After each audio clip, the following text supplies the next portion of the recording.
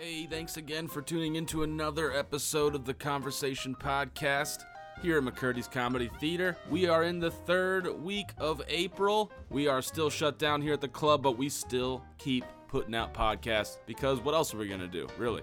This was a really fun episode, actually. A lot of my good friends got to come in and sit down for this one. This is just a good old-fashioned comics shit show. We all just kind of sat around and talked crap. The first part of the conversation was all just crazy nonsense, a lot of fun stuff, goofy stuff, silly stuff. And then the back end, we got super deep into Corona. So this is just a warning ahead of time in case you didn't want to hear anything about Corona. The back end of the conversation, about like 45 minutes long, is about just about Corona. So we hope you guys enjoy this one. It's a goofy one, but please give it up for our guest, Al Ernst. He's a major headliner. He's been in the business for 30 years, known less forever, and he's been a bit of a mentor for me. We also had Mitch Malley. He's a writer for the Bradenton Times. He's published 3 books, and he's a hilarious comic himself. Started in Sarasota, Florida. We also have Alex Boyce. He's a hilarious open micer, goofy dude. He looks like a sober Mitch Hedberg. He really does. He's awesome. Love this guy. Love them all, and please enjoy the episode. Thanks.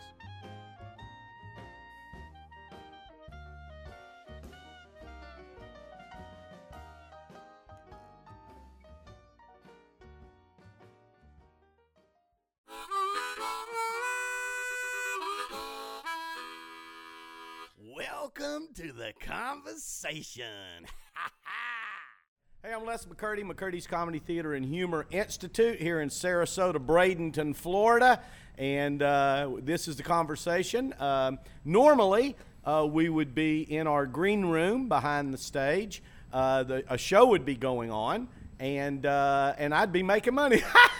But that ain't happening. So yeah, because of the virus and all that. So we've been able to keep this podcast going because we've got some local comedians who have been willing to come in. We are set up in a very safe way. We're social distancing with the microphones. If you want to wear a mask, you can. We have Lysol. We have hand sanitizer every frickin' where. We have wiped this shit down, so yeah, we're as safe as we can be in this sort of situation, and so just a good thing to chat. So the conversation is a conversation. It is not predetermined. It is not an interview. We just start talking and see where it goes, because that's what comics do when they're sitting and hanging out. And believe it or not, sometimes it's comedy that we talk about, and sometimes it's hemorrhoids, and sometimes it's, it's raising our kids, and sometimes it's, the medication we're on, and the ailment we just went through, or the girl we just turned us down. That's an ailment too, isn't it? Yeah. So anyway, the man talking over there, we'll go around and introduce yourself so people know your voice and tell them a little bit about who you are. I am Mitch Malley. I am a local comic, and I also work as a journalist with the BradentonTimes.com. Hey, what's up, everybody? My name is Alex Boyce. I am very caffeinated, and I train raccoons to be emotional support animals. Wow, you can't really top that. There's really nowhere to go. You have that look, so Yeah, I did. It's my passion. It's my passion. We're going to get deep into that, too. Yes, we are. I'm Al Ernst. I've been a touring comedian for 30 years up until this year, where I've found, due to the virus, a new career at Publix. I know. So. And you know something, Al? That was I was proud of you. To see you pop that up and throw that out there. I mean, because so many times ego can get in people's way of going and just doing what you need to do to get by. Right. And I mean, in your case, you're not only doing something that, hell, pays you a decent hourly wage, it's some money coming in, which of course, in a situation like this, you're going, everybody that can do whatever they can do to not be a burden on the system, that's great. And not only that, you're doing something that is critical to be done. I mean, we're all been talking the hell out of that over the past few weeks of how much, hopefully when we come out of this, we appreciate the maintenance guy, the maintenance person that keeps shit clean, the stalker, the delivery driver. Those people, and when you go down to, because this is a big issue coming up over the next, probably in this election anyway, is an hourly wage, a minimum wage that is a living wage. And I've always thought, if somebody's willing to go and put 40 hours a week in and be a dependable, good, worker at whatever they do, they go in, they do a good job. I don't care what they're doing. They should be able to make enough money to live a decent ass life. But anyway, right. Yeah, just make it through. Now, I mean, the thing that I've always have been so proud of is that I left my career. I mean, left everything, and I, still remember the day driving away to my first gig from Atlanta to Asheville, North Carolina, on September the 3rd, 1990, and for the subsequent next 30 years, I haven't had to deliver a pizza. Because you actually you were a director of the boys club. The YMCA. Yeah, YMCA. I was the executive director of the Metro South YMCA in Atlanta. Yeah. And so, I mean, I had a career, benefits, the whole 9 yards, and decided to totally walk away from that and go into this crazy business. And because the chicks dig it, right? Oh yeah, boy, they love. It's a better pickup line than I'm the executive director at the YMCA. That's true. Yeah, that didn't go over real big, except with some of the groups. Although if you get a savvy woman, the young girls don't get it, but you get a savvy woman and you mention benefits, like she goes, he has health care and all that shit and a pension. Nowadays, especially now, right? Hey, listen, man, you got to understand. I am a sex symbol to what they call the Bear Club. What? Yeah. What's the Bear Club? Okay, the Bear Club is. Do you want to know this? Yes, I do want to know. I didn't know what the Bear Club was until they approached me on the cruise ship one time. Oh, there was the Bear Club. There is actually a club of bears. Well, they're not with PETA, Les. They're not. Oh, okay. Is this going to segue into training raccoons? Well, that's what I'm hoping to get through. I'm trying to move it that way. That's what I'm trying to do. Okay, go. Now, there was a group of men that I did exclusively 7 shows men on this specific, were gay men. You could pretty much know it when you saw it, but they would come to every show, and they would sit in the first 2 rows of every show, hearing the same show over and over again, and which made zero sense to me until one of them finally approached me. Did they laugh every time? They laughed and they touched their whistled. nipples. Yeah. they thought it was. Mike, you seem to know too much. I know way too much about this. Clearly. So the short end to what he's saying is they tend to hold large, robust, and hairy men in high regard. Thank you. Leave it to that's a bear. Leave it to the newspaper man. Get that. It's like if the entire cast of Game of Thrones was gay. Shout out to comic Hugh Carey for telling me that one. Oh, nice. Yeah, He explained the lingo to you. You explained the lingo. I'm down now. Yeah, but that was what it was, and I took pictures with all of them and individual. With your clothes pictures. on? Yeah. Well, yeah. Well, they one of them asked me to unbutton my shirt a little bit and pull some chest hair out. The merch was flying off the shelf that night, wasn't it? Oh yeah. Yeah, I was selling DVDs like you wouldn't believe. That's awesome. So hey, yeah. for so long you've been trying to find your audience.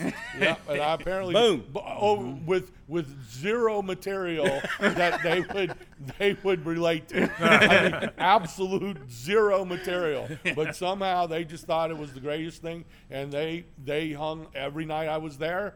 They were right there in the first 2 rows. Lovely. And Lovely. I am the heartthrob of the that particular. Your show was like a Charlie Brown episode of them. They just heard wah wah wah wah I wah. know. They were all eyes, baby. Doesn't matter. Yeah, I didn't know? care. I walked away from that feeling like I was. Yeah. Hot shot. And the greatest part was one night it got so crowded around me, security actually had to come and break up the group. Gay security or is it like regular security? Yeah, the security, Is it regular ship, security? not gay security. The ship security. I don't ask the security on the ship whether They're gay. very Yeah. progressive. You don't have to. Yeah. You're the top grizzly. Yeah. You're the top grizzly. You have Yeah. to do whatever you So- want, dude. You're going to get bad mail on that gay security. Yes, you are.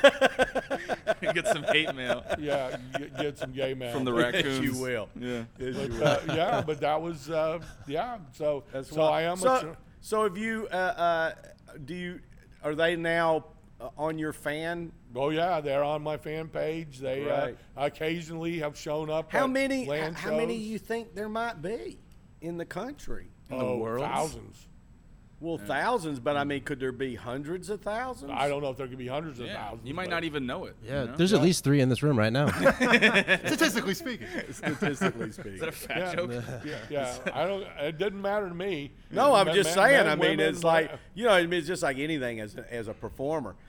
Sometimes you don't know who you're going to tap onto that's just going to fall in love with what you do. Yeah. I Right. mean, you can't predict it, and I think it's true that you might be going for a certain. You might think you're going for a certain audience, and then all of a sudden realize, no, that's not what's falling for me. It's this group over here. It's the Yeah. Bear Club. And it might be a group like the Bear Club that you go, I don't really have anything in common that I thought I did, Right. other than a look or whatever, other than they like me. Yeah. But by God, at that point you're like going, well, where's every fucking Bear Club in the country? Right. I mean, Yeah, I want to get on I'd want to be on their newsletter. Yeah, I'll play the Bear Club. No, one of them actually asked me. They said, "Now we do produce a calendar. Oh God. Would Nice. you be one of the months of the Mr. calendar?" December. I Nice. said, Absolutely. Absolutely, I Al. said, yeah. I didn't want to tell them that I just do it for free just because I could say I was on a calendar. Well, you'd have it. You'd Yeah. own You that could sell calendar. it. Yeah. You'd sell it at your show. Yeah. Yeah. So I mean, that's Just you and a jar of honey. wow. And the You mud got, vapor. as much as you Even- like baseball, you have Yeah. to be Mr. October. Yeah, I'd be Mr. But I got to tell you that whole thing with the jar of honey, really, even me, gives me the creeps. It even gives me the creeps, and it would be me. So yeah. Oh, But yeah, you're absolutely right, Les. You don't know who's going to be your fan. you Yeah. know? No. You really No. don't. Yeah. You think you're going one direction, and it's a whole different group of Absolutely, people. absolutely. Yeah. I mean, right here at our, at our club. I mean, it's club, and I kick myself saying it's theater. Theater. Comedy should always be called theater, not club. Yeah. But I mean, now of course in our area, it is an area where it is older. It just demographically is older. Not that everybody that walks into this club is over 60 years old by any means. We have all ages, but I would definitely say that over 50 Yes. is at least half our audience. Oh, I for would sure. think Without a maybe doubt. maybe 70%. For sure. Yeah. Of our audience, and the thing that has really been just, I don't want to say amazing, but just so pleasant, I guess, about it, is that audience comes in 55 to 85, right? Comes in, majority of the crowd here, and they listen to edgy comics. Edgy, I mean, like, whatever, thinking of, Louis. Louis C.K., obviously one of the edgiest. Yeah, Louis Pretty C.K. edgy, or Ty Rivera. Ty Rivera. Yeah. And that was the show I saw with Ty was a particularly old crowd, and it Yes. was great to see how loose they were. Yes, and and over the years we've had Bobby Slayton and Bobby Slayton, and there's I'm just not thinking Nick DiPaolo. Yeah. I mean, they're great acts, but they're in your face. They're in your face. they're challenging the audience. They're comics Yeah. that want to challenge the audience, and some of the younger comics that do. And hey, man, you know, they sit here and go, and you know what I tell them is, with our crowd is, you're not going to do anything so shocking that you're going to turn the audience off just on that.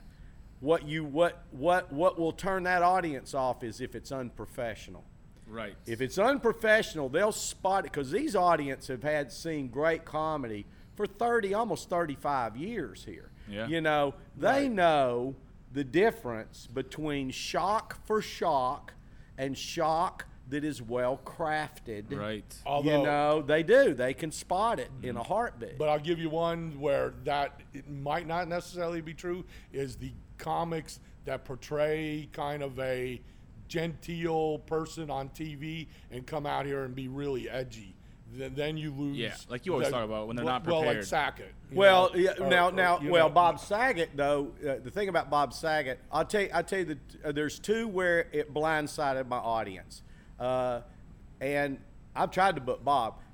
The thing, and I'll preface this by saying, when you book Bob Saget, anytime you book a comic that is a celebrity, you're booking through a major agency.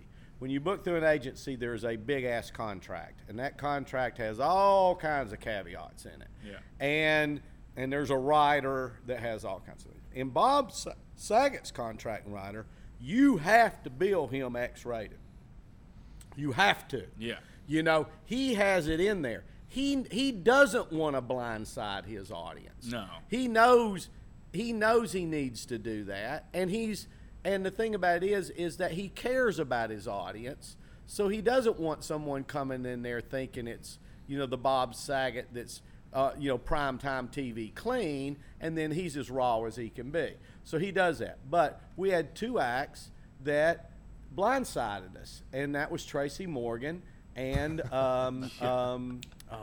Gilbert Godfrey. Gilbert Godfrey, yeah. I would have killed to see Well, Tracy why did Morgan. Tracy show up That and must work have been- clean? How did he blindside? No. Well, the thing about it is, Tracy, I was really surprised that Tracy was playing comedy clubs, that he was going out and playing clubs, because at the time when I got the email from the agent saying, hey, would you be interested in Tracy? And I'm like, well, duh. What year was this? He's on 30 Rock. I mean, this wasn't just Saturday Night Live fame. Right. He was already in the second or third season of 30 Rock. Right. I mean, this son of a bitch is a star, you know, and you're going, well, you're just flattered that he's playing clubs, you know. It's like, and he picked yours. Yeah. You know, and a lot of the urban comics, you know. Is that code for Sarah's- black? What's Is that? Is that code for black comics? That's right. Okay. And or Latino, Gotcha. Okay. or white comics that Try to act black. that are Eminem. That's why people call me urban. But you know, but it's a style of comedy that mainly floats into that ethnic group. But the thing is that, you know, if you're a comic that is an urban comic, you don't look at Sarasota as your market. Right. No. You know what I mean? You're going, well, that ain't my market, because you can go 1 hour up the road to Tampa. Right. Now you're in your market. Right. You know, so for me to get them, that's really flattering and cool. So we got Tracy. I don't know what his show is. I've never seen Tracy do stand-up. I've never seen a Tracy Morgan stand-up special at that point in time. I have, so I know where this is going. Yeah, that's the thing is, It's filthy. and I don't think there had been one out there, right? Right. So he comes in, and he's filthy. He's filthy, and he's filthy. It is shock filthy. Yeah. It's shock. Really, his whole act at that. Gratuitous. Well, at that point in time, it was nothing but. It was almost like there's an improv exercise, an improv game, and it's a one-up. So I say something gross, you have to say something gross, or you have to say something gross, or you have to say, Right. and you just keep going until it gets so gross that you just can't go there. Like your morals won't even allow you to go that far. I do that Christmas morning with my family. Do you really? Yeah, every Christmas. The whole yeah. family does that Yeah. together? Who wins? We saw a mass suicide at the end, so nobody wins. Well, no, you're here. You can only do that one time, Alex. You got me. I got you on that one. I'm gonna bet. I'm gonna bet your grandmother wins every time. But the thing is that it's like his act was, I'm gonna tell you about some wild fucking experience I had, and then every bit after it's gonna be more than that, more than that, to the point where his closer was. That's a great way to describe it. That's right. His closer was. Now I'm going to tell you my most memorable, favorite fuck I ever had, right? And that was when he was fucking this girl that had, I believe it was cerebral palsy. Oh, Jesus. And he knew she was having a really good orgasm when her leg brace banged on the side of the bedpost, okay? So, and it's like, that was it. And then it's good night. And mind you, by this Thanks point, a lot for having me. by this point, there's been nothing to suggest the audience is with him. Like Tracy doesn't adjust based on the response. Not at all. He just keeps Not at all. winding it And down. he could have cared less. He could have cared. He just went on like what? I mean, I'll tell you one thing. You talk about a guy that exudes confidence, man. Yeah. So anyway, I'm going to tell you what. He was easy as pie to deal with. He wasn't arrogant or hard. It was just that. And so, How did the crowd react? he did 4. I think he did 4 shows. I don't think he did 5. I think he just did Friday, Saturday, 4 shows. 3 of the shows, all but the Friday late show, 15 to 20 minutes in, you can tell everybody in the room is trying to figure out how they can leave. How they can just get up and fucking leave. But they didn't. They didn't. I won't say nobody did. I mean, I would say probably, 20 or 30 people left. Holy shit. But the whole crowd pretty much wanted to leave. But the Friday late show was a very young crowd. They dug them. Yeah. They dug them. They got up there and went, "Oh, Tracy's going fucking wild tonight." Tracy's off the fucking chain. Yeah. And they got into it. But the regular crowd, because the jokes just weren't well crafted, you know what I mean? It was more just shock to be shocking. Yeah. And so here was the thing I told his agent. The problem was not Tracy's act. The problem was you didn't prepare the audience for that. The audience had only seen Tracy Morgan on Saturday Night Live and 30 Rock. Right. He doesn't have a comedy special. So they're expecting that. That guy. They're expecting that guy. They're expecting him to do some of the characters he did on Saturday Night Live. And you blindsided him, okay? I put that on the agent and the management. I go, that's on you guys. All you had to do was say, you need to let the audience know that he's raw. This is Tracy raw. And I guarantee you, I'd have still sold out every show, and they'd have had an all right time. There's a big difference in how you prepare the audience. And the other was Gilbert Gottfried. And Gilbert's not only raw, but he's dark. Yeah. Like he'll do my pedophile God. jokes Hitler, and stuff. yeah, He will. He'll do eating your real grandma's dark pussy, stuff. yeah. And you just, if you don't, and some of the people knew his comedy. I would say in his case, about a third of the crowd, maybe half in some cases, knew that about him, but a good other half knew him as the Disney characters. Fucking And the Iago. Aflac Duck. That's right. And they're like, oh, my God. I bet Tracy Morgan's reminded me. I bet you Red Fox dealt with that a lot when people came out because they saw Sanford and Son. And then Well, Red yeah. Fox stuff. But, Red Fox had done comedy for way so before, many years Right. before he ever. And he was, everything was Red, Foxxx. Right. I mean, he was so known to be dirt. But what is another interesting kind of act is the one that starts out with all of the things the audience expects and then turns their ending into the dark, into never. And that happened to me when I subbed for you, opening for Lovitz.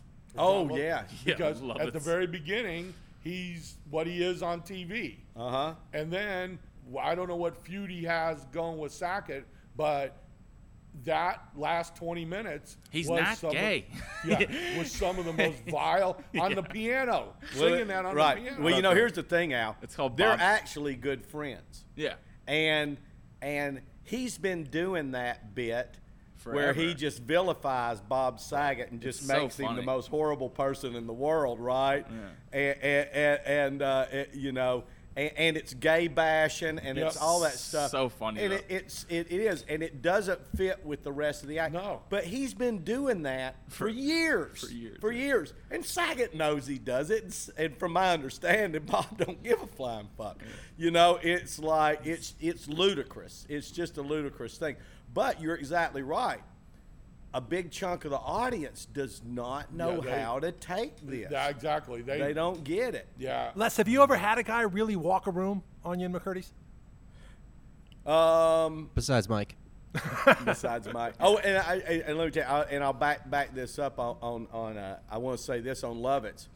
But I booked him again, and he sold out the room again, and I had him booked. I got him. He was booked in June, and we had to move him. So audiences love him, and even though he did that at the end, I think they kind of get it that it's just an over the top crazy fucking bit that's not in any way a serious bash of Bob Saget. No. Yeah. We've had acts that not walk a room. No, like half the room leave. Yeah. No, Wow, never. never. You know, we've had 20, 30 people leave. That's a lot. Yeah. When you have 20, 30 people leave. I mean, you know, so Do you ever have a feature that walked a bunch of people before a headliner? no. That's like the nightmare We've had a scenario, right? feature walk a few people, and we'll catch them at the door, and you go, you do realize that the guy that you're not pleased with is a 20-minute, like, up-and-coming guy. Yeah. I mean, you know what I mean? And you probably didn't like 10 minutes of the 20. You know what I mean? You're not even seeing the headline. Just an appetizer. Just Yeah, an appetizer. well, you know, their minds are like, well, if this is what we're going to see all night, we're not staying for this. Well, that is what where their heads are. Yeah. But so they're unsophisticated to the whole thing, and we try to explain to them, hey, man, you know, stick around and watch the headliner. Comics have to learn; they have to grow, you know, and at times part of that growth process is doing material that doesn't work really a lot. Yeah. You like doesn't work lot. badly. You know, doesn't very just often. not work, but like you lose the audience. They don't like you anymore. Yeah. You know what I mean? I think the And- three of us have all taken turns doing that out at the bar, on the bar stage. You're We've right. all On the main agreed stage, to yeah. involve in Yeah, that you multiple times. learn. You Let's learn. say we've definitely walked people in the in the Hey, I'll tell you what. Oh, for me, sure. Me, Ken Sons, and Sam Walsh were touring with a show called the Bermuda Mavericks, where we did half comedy and half improvisation. And we were in Atlantic City, first time up there, and we ended up playing Atlantic City a bunch.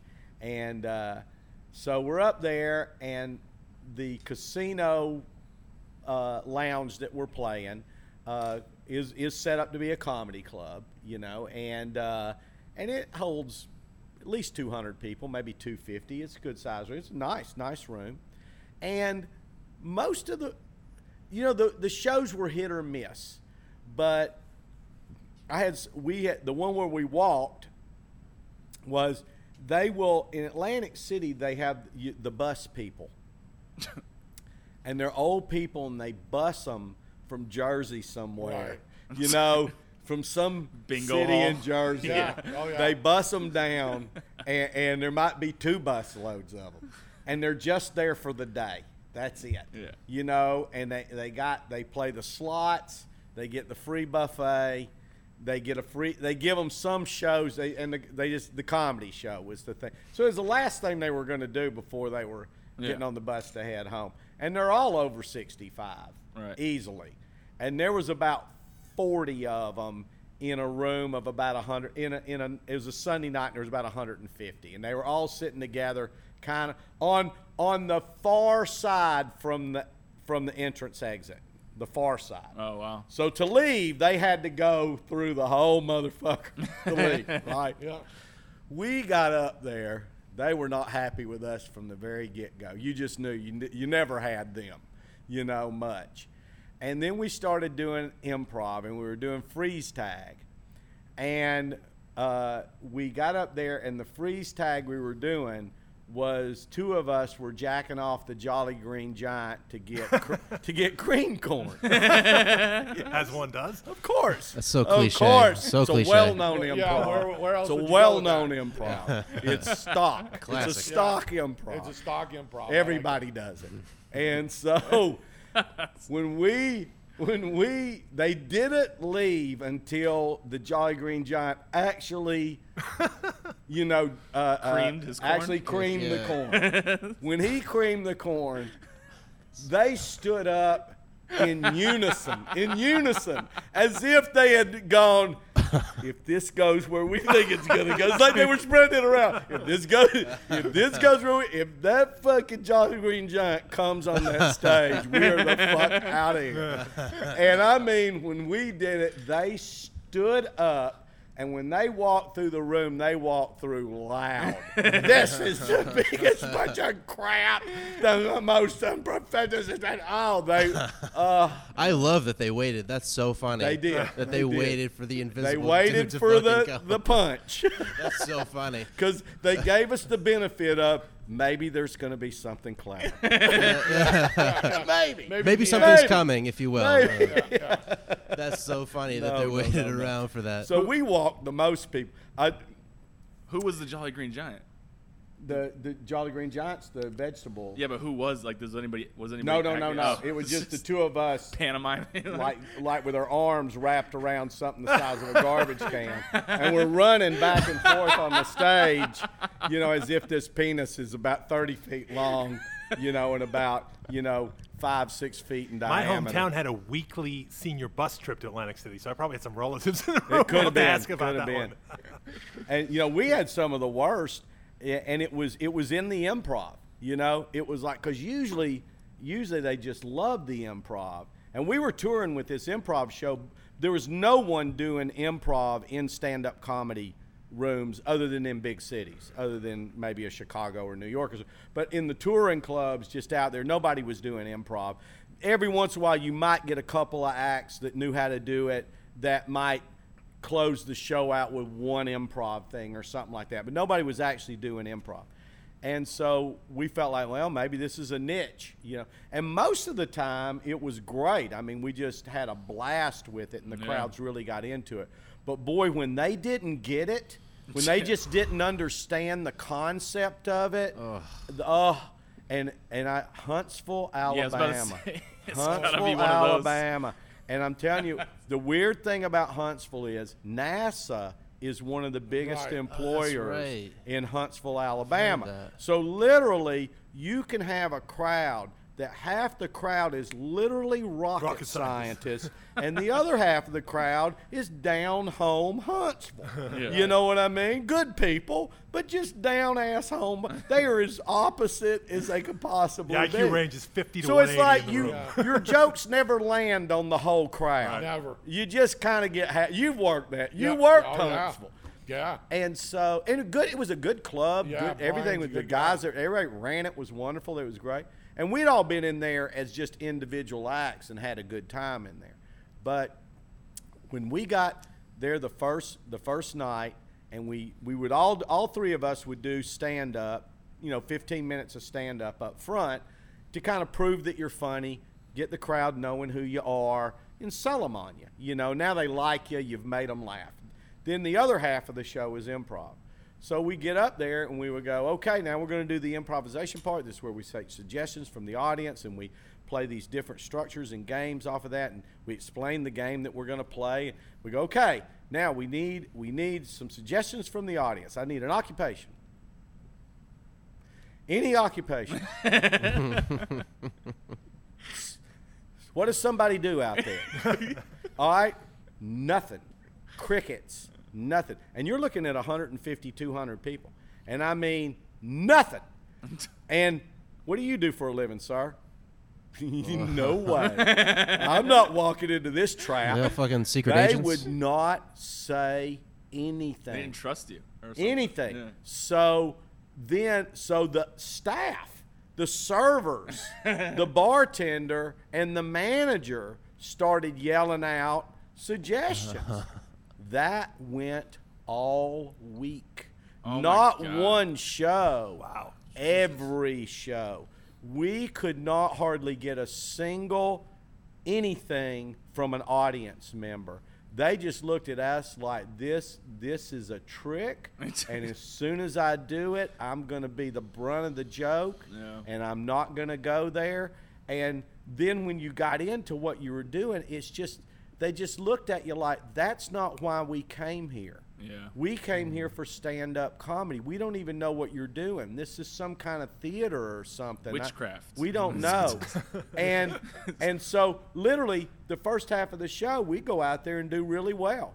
And then we get into the improv, and it just died a horrible death to the point we were walking out like the third show. We've left the stage. They closed the show. Went back to the bar. We grabbed a beer. We're walking out towards the lobby, and this just is typical what you would think an Alabama farmer would look like. He's 6'2", lanky, overalls, half beard. And he looks over at us and he goes, "Hey boys, I gotta ask you a question. How you get a job like that?" He goes, that through the whole thing, I thought that's the most amazing thing you did on that stage was that they paid you. Yeah. They paid y'all, didn't they? Damn. Wow. I gotta hand it to you guys. That's They're incredible. milking cows. Right. They're out You there know what on time I pigs, got up this morning? and they're paying you to do this. Yes. You're jerking my off God. invisible fruit, people. Invisible green bean folks. Have y'all ever had that situation where someone from the crowd just in the middle of your show not only left, but left like saying something to you, like, Yeah. you need to stop doing this? Oh, of course. Yeah. Oh, in the really? front- Laugh-In Cafe in Fort Myers, right in the front row. Woman left her a dirty joke and made it very clear that she did not appreciate the tone of my comedy. What joke What joke was it? Do you think, or just the overall? It was about all the white 30 supremacist seconds stuff in, that you so say. I was probably on herpes at that point or something. Yeah, I think that was Yeah, what. well, when you go that was straight what got into her. herpes, that kind of. That's Yeah. a little. You're teetering right there. Go right to the edge. I always. Right in the herpes. After 30 years, I've never thought about going to the herpes stuff at the beginning. Yeah. You start with it. I'm There's a usually- learning curve to this, Al. Okay. No, I'm trying to hear you, man. I'm thinking maybe that's why I didn't make it further in my life. Yeah. Yeah. Don't I start working on a cure. I need your help. Yeah. Come on. Yeah, Okay. absolutely. Cool. Wow. I was doing a set at a Kava bar and I did a school shooter joke, which is Oh. not Oh. palatable. Yeah, and yeah, this yeah. this You woman. that better be well crafted. Well, it was. I thought it was well crafted. This lady did not. But I thought it was well executed, if It you will. was. It was well executed. Yeah. Thank you. Good But night. I started it and I didn't even. It wasn't. It's not super obvious about school shooter, but I just said school shooter, like just randomly. Right. And this lady stood up in the back and it just started saying no, no, no, no, no, no, over and over again as she left the building. Just kept going no, no, over and over. And I did just like at that point, I'm like, Wow. fuck this joke. Let's just move on. You could like hear that her was a actually good. say That was it. a good thing to do. Yeah, Wow. because I'm not gonna try to like stick it to her. You know what I mean? Like, oh, you didn't know it was a hilarious joke. Alex about walked the Yeah. table, remember, right off Yeah. the bat as a host. Yeah. Oh, the first yeah, 2 minutes that's at a right. charity show we did at He did, Gold yeah. Coast Right. Eagle Yeah, last fall. I walked a whole table Full in table. 5 minutes. Less than five. What was the bit? I think again it was more the accumulation of everything. I I think it was that one of that's a bit of a thinker, especially if you're retarded. yeah. Oh, you let the R. Let the R word go. out. That was Yeah. At a Yeah. benefit. Shouldn't by the do way. that at a Special I Olympics. say, That's a yeah. tough Benefit. Say a one. lot Yeah. of anti-Semitic stuff. It's Probably very not, violent probably on not the stage. best thing to do. I have one joke about getting my dad a fleshlight as a present for my mom's birthday. And that got a lot of, they were like, ew, that's disgusting. Like, you're talking about getting your dad a sex toy. That's gross. I think it's very funny, but some people apparently don't. And I do remember noticing like kind of a twinge in their eye hearing some of these words. I was at that, and my favorite part of that show, there was Austin Young, who's been on the podcast before. He's this giant, big white dude. And there was another guy. He's one of our doormen. One of our doormen. One of our security guys. Amazing. And then another open micer. I remember this is awesome. Another open micer named Jay Coleman is also built the exact same way. Big black dude could have also been our doorman. Like, he's just giant. Right. So I think it was Give Austin. me his number. Austin goes up first, does his set. Or was it Austin or is Jay? Or I think Austin was before Jay. Yeah. So Austin goes up, does his thing. Then Jay Coleman goes up, does his thing, and Alex comes up and goes, "Wow, that was crazy. Actually, that last guy was just the first big white guy, just in blackface." And silence. And I'm in the back, and I just started gasping for air, laughing, and I started clapping in the back just to support them. And then finally, like, they loosened up a little bit, and they all started laughing. It was a great fucking joke. I heard you and JJ saved me because that just did nothing, just complete silence. And I heard you and JJ cracking up, and I was, oh, thanks, somebody made a noise. Such a good joke. But the fact it's those dog whistle words, those trigger words, like blackface is like, what did you say? Are we allowed to laugh at that? And it goes through all these different like filters almost. And it was an older crowd. It was and older it's crowd. built and the whole understand. You guys are at the other end of this. When I first started, any of that stuff would have just been. Yeah. I mean, that would have been no brainer. But as a host, you know what was a stock joke here in Sarasota back then that you couldn't do in a million years now? I mean, you could, but was that, did you hear about the blackout on Longboat Key Saturday night? They caught him. And that was a stock joke. Wow. Stock joke, Easy. big laugh, easy joke. And you think now, and that's something that I've seen with mine and Al's generation of comedians, the ones of us that started in the 80s, when comedy first got booming across the United States. And yes, there was definitely racial jokes, gay bashing jokes, jokes about women that were totally a part of the comedy club, about what they were part of stock, what would be stock material, that was just easy laughs, you know what I mean? That nobody thought anything about. At least I guarantee you there were people there was a period of time in the 90s when I had a lot of the gay community come to my club and or that I would meet and come to the club, and they go, comics are into gay bashing. And that's just, it's a part of comedy is gay bashing. It was like a general perception. It was a part of comedy. And really using the word fag in a comedy show, nobody. Look at Eddie Murphy Raw. Yeah, nobody thought That's anything a about good it. point. Yeah, it was like to use real back rough. then to use words like fag and retard. He probably used and, 30 words and, and 30 yeah, times in the special. Yeah, he went exactly. hard, and to just treat women in a really base level way. I mean, that was just a part of it. Comedy's gotten more sophisticated, and it's good. And the reason that has happened is because you if you want to gain those audiences as part of who comes to the clubs, you can't allow that. And I'll see some of these older comics that sometimes it'll be a comic that maybe I hadn't seen in 15, 20 years. And now they've moved to Florida or something like that, and their act hasn't really changed much. It's the same basic act they were doing 30 years ago, right? And they'll get up and they'll do stuff that just completely turns the audience off. And I know they don't know that their material is dated in that way. Yep.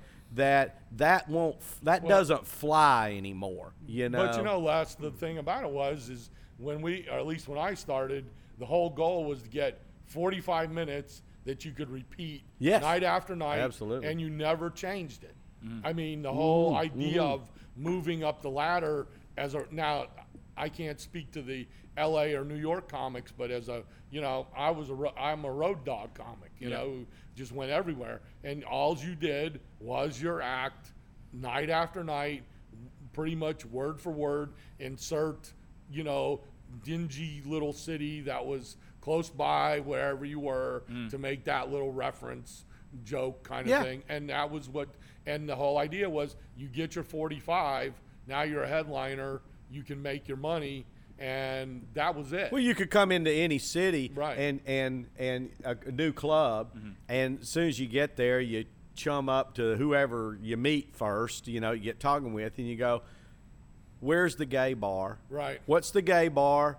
What's the black section of town? What's the rich section of town? Where's Where the do the trailer park? prostitutes hang out? Where do what's the redneck little Right, city right. outside of here? What's the titty bar? You got that basic lay of the land because you had all these stock jokes Yeah. that were a good 10 minutes at least of your act that were solid. Always work. No, they're tricks. It's almost like setting people up in the audience. It's like shortcuts almost. Yeah, exactly. Oh, yeah. Exactly. And there's no question that comedy has adapted as society has gotten better. And there Oh, were yeah. marginalized groups that were unfairly, assassinated by comedy at that point. But I think what annoys most comics today is you tend to have it going way past that, where you have people getting offended on behalf of groups that they think are being insulted, or jokes that don't make the butt of the joke the way the person sees. But I got to tell you this, Mitch, and there is a certain amount of that. But I will say this: if a joke is well crafted, That's what I was about to say. you can get away with murder. Yeah. You can get away with murder. I watched Louis C.K. do it.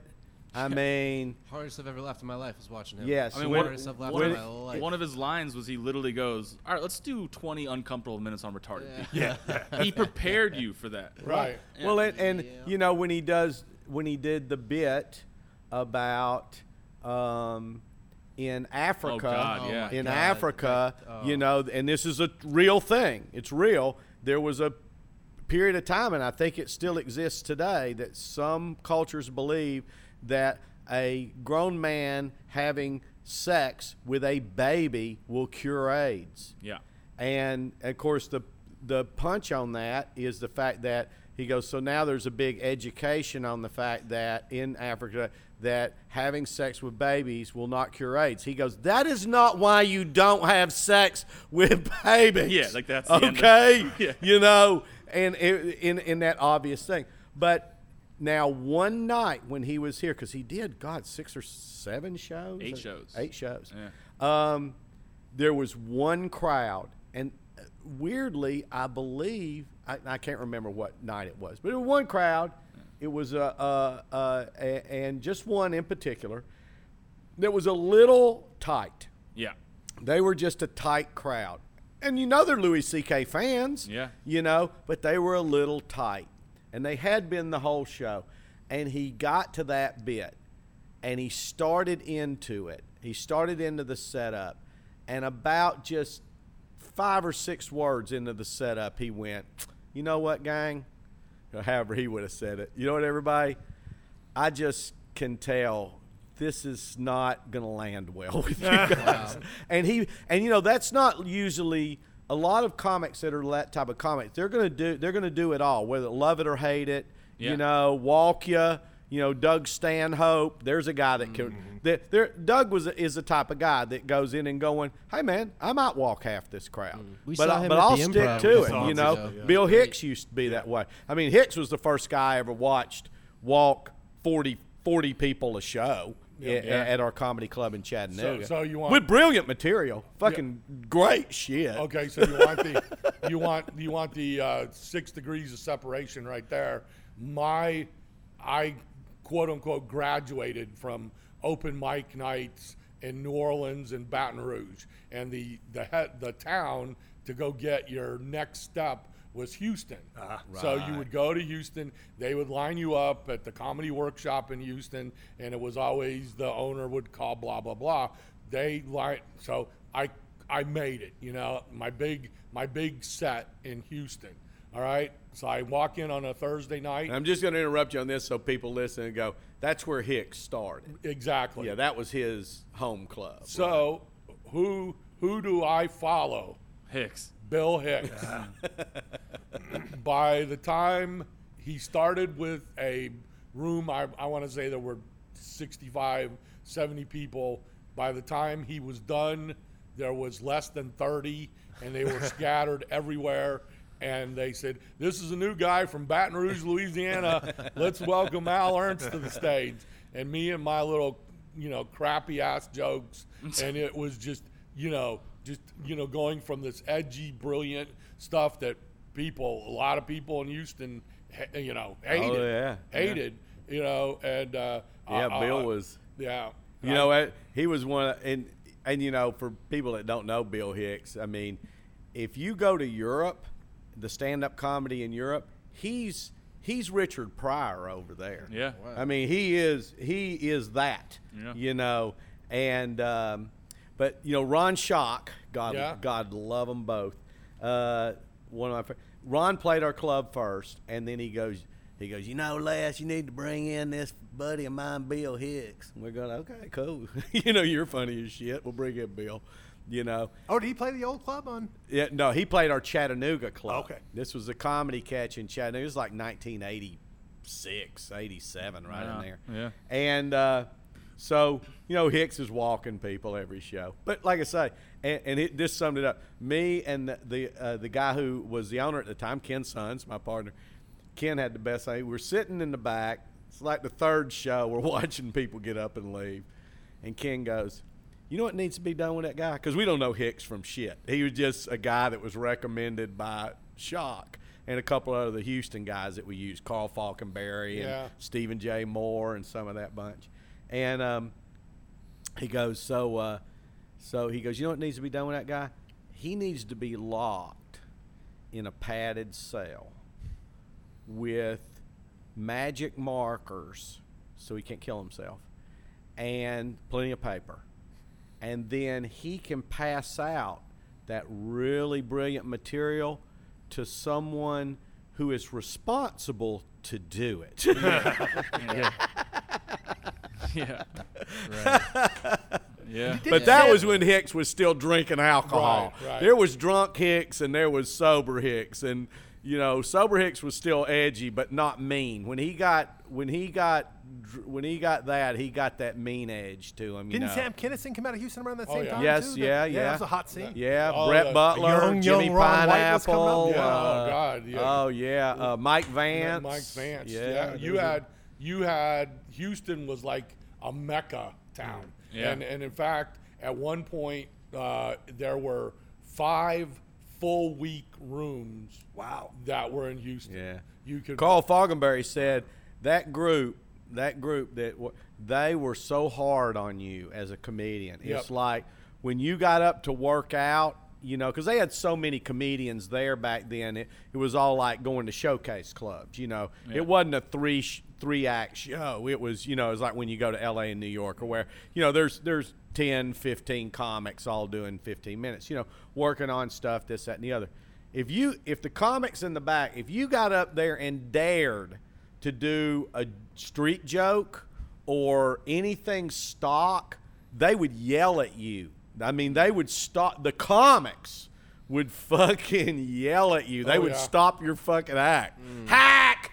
Yeah. They would fucking assault you. Oh, yeah. It's like, you're here to be, we're known for this, Yeah. But I appreciate that. I would hate to be on the receiving end, but I kind of appreciate that in a weird way. The fact that Yeah, you got to some keep comics were willing keep to your do in that. check. that was an incredible group that came out of Yeah, there. That's for sure. sure. That's for sure. I want to back up a little bit. I'm curious because y'all were talking about the charity gig you did that ended up being weird.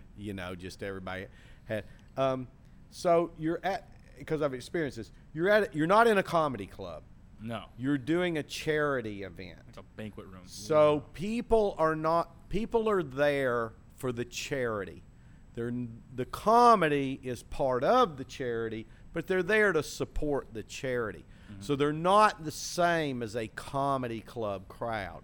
So to me, if someone calls me and says, "Hey, can you put together a show for a charity event?" And I'm going, "Okay, well, it needs to be clean." And they come back and go, "No, it doesn't."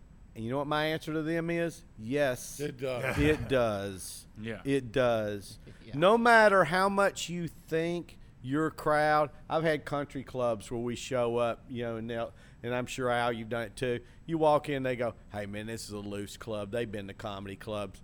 Just do what you do. And I go, I know what to do.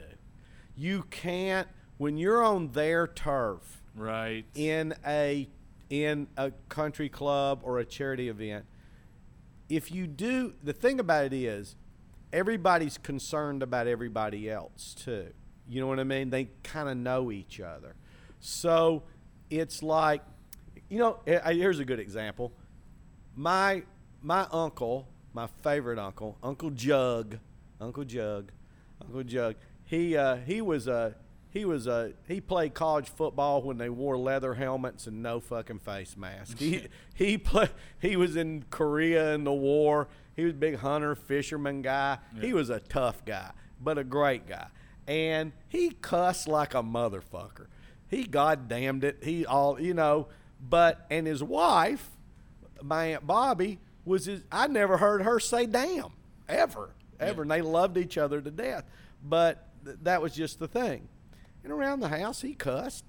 Well, they went to go see Bob Hope.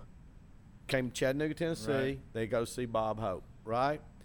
And Bob Hope, in a joke about halfway in, said, God damn it, in his joke. It was the only profanity in his entire show. But as soon as he said, God damn it, in the Bible Belt, a big chunk of that, he lost the crowd, and a big chunk of that crowd got up and left, and they left. And they were angry. They were like, when they got home the next day, they couldn't believe it. It was, Bob Hope, who America loves, and da-da-da-da-da. They couldn't believe it. And they're sitting there talking about it, and I go, and I was a teenager then, and I go, but Uncle Jug, you say God damn it every fourth word. He goes, yeah, in my house, around people that I know. He goes, he said it in front of my wife. I say, you say it in front. He goes, yes, but he doesn't know my wife. He doesn't know. He didn't care if it offended anyone in that room. That was his attitude. He didn't care about us. He just said it without care. You know what I mean? And I don't want another man standing cussing in front of my wife, even if I do. Okay? Now, I know that's totally, like, you sit there and you go, well, that just doesn't even make sense. Yeah, but to a certain sensibility, it does. And I think you run into that when you go into those kind of events and you're not really clean. Yeah, plus you realize quickly that we assume as comics, and most of us were comedy nerds coming up, so we follow it so closely, we assume they've seen live comedy before or watched it, and a lot of times they have no exposure whatsoever. Especially in this area. You can't assume that. So it's almost like the improv experience. Well, you want something even more, another level up, do a company event. Oh, yeah. Do comedy. Corporate. Now, I can give you this is a less story, in that they sent me, because in the old system days, they would hire, companies would call you guys and want to book comedians, and you had several. I went on several gigs for you guys. And you're calling the clean comics. Right. That's who you call. You don't even call anybody that you don't feel 100% sure, not only that can work clean, but understand what clean is. I would take younger comics sometimes. I go, you got to be clean. And they're like, no problem. Okay? And they get up there. They don't cuss, but they start talking about sex. Yeah. They start talking about things that you go, that's not, but you didn't say fuck, but you talked about fucking. Yeah. Okay? Same thing. But what happens is that group looks at the boss. That's exactly right, yeah. And doesn't look at you. And if the only way you can win that crowd is if the boss is laughing. Yeah. Right. And those are the things that you learn immediately. And you don't take the bait when they say, oh, I'm the boss, you can make fun of me. No. Right. My dad told me one time, he He goes, if you're entertaining to the troops and there's 5,000 infantry guys sitting there, and that's who you're entertaining. He goes, guess who you're playing to? The general sitting in the back. He goes, you are? You are. And I tell you, here's where I got one that worked in my benefit on one of those. Pepsi, which is PepsiCo, is rolling out a new product. So as part of their new product, is in December, right before Christmas. As part of their new product rollout, they had decided, and this was back in the early 90s. As part of their product rollout, and this is me and Pam had just had the club going a couple of years. We opened in 88. This might have been right around 90. And so we're just getting going, we're living in a little apartment, and, just trying to make ends meet. And so they called me and they said, we're doing these things and you're going to be, they were doing, I think, 9 of them in this region.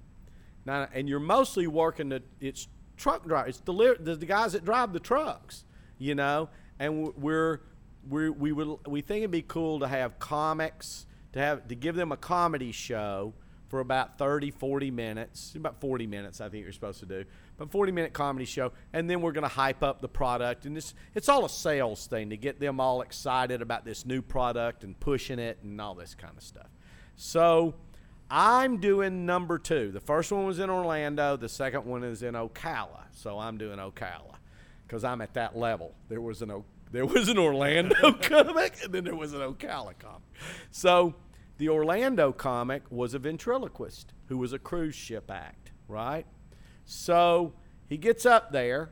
So here's what happens. I get to Ocala, and the 4 or 5 people who are the execs with PepsiCo pull me aside and go, we got to talk to you, man. They go, look, if what happened in the show in Orlando last night happens tonight, we could all lose our jobs, like for real, for real. I was like, what the fuck happened? You know what I mean? Did he piss on you? I mean, what happened? And he goes, and all it was this. It was a ventriloquist. You know how ventriloquist dummies are always going to pick out somebody in the front row and, do that thing they do, right. And the dummy, every ventriloquist act, the dummy is saying shit that the comedian it would never say. And they can't believe it either. And they can't believe you're saying it, how awful this is, da. But he's working clean, and he is. So it's 200 delivery truck drivers, right? That's who you're playing to. This goes back to the infantrymen and the general, and there's 5 corporate executives sitting up front, and one of them, only one, is a woman. He picks her out, and he doesn't do anything overtly sexual or anything. He just starts referring to her as a chick, a babe. You know what I mean? Hey, babe. Hey. That kind of thing. Well, what a sin. When that was over with, I think they had hired him to do. They had hired him to do another one. Well, they fired him, and then it was almost like we got to can all these comedians. And they go, well, let's do the one tomorrow in Ocala. We'll talk to the comic. We'll make sure he knows. So these motherfuckers had a fucking page of shit I could not say. A page that came from corporate headquarters. They ran through that page. And they go, what do you think? And I go, well, I know 2 comics that could pull this off. I go, but George Burns and Bob Hope are not available. I said, guys, I can't say anything. I said, look, can I make fun of me? Can I make fun of being Southern? Can I just do Southern shit and make fun of being a Southern redneck and that kind of stuff? Yeah. And they went, yeah, that should be okay. I said, and they wanted me to do 40, like a regular. I said, I can do 20 minutes. I can do 20 minutes and stay in your parameters. They went, beautiful, and they were paying me $1,500. So, which was a big payday for me back then. Big. It was like $2 million in the 80s. Yes, it was. When you round it up, you're exactly right. interest, Yeah, you're good with that. Through Reaganomics and everything. Yeah, trickle down, You yeah, should be a exactly. financial advisor. Yeah, for raccoons. So I went up there. I did exactly that. I think I did 25 minutes. I came off.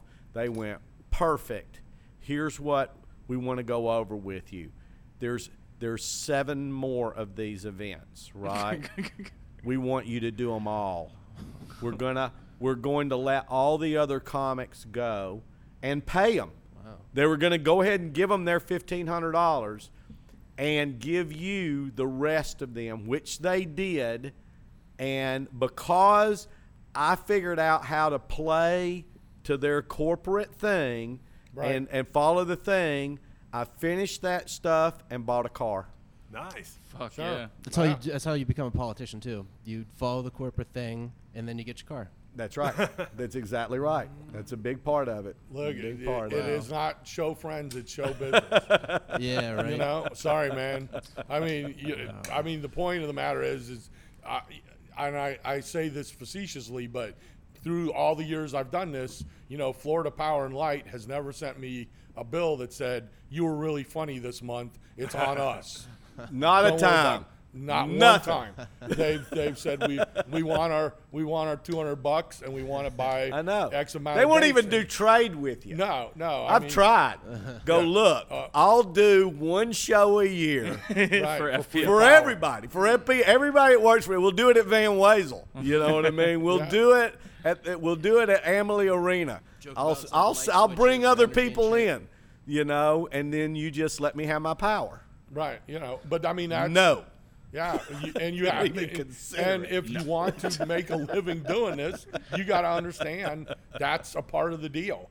Now, you can have your little places you want to go to do, quote unquote, your craft, which I totally respect. But in terms of when somebody hires you, especially for X amount of dollars, listen. I do nothing, as Les know, or you guys saw. I don't go after anybody in the audience.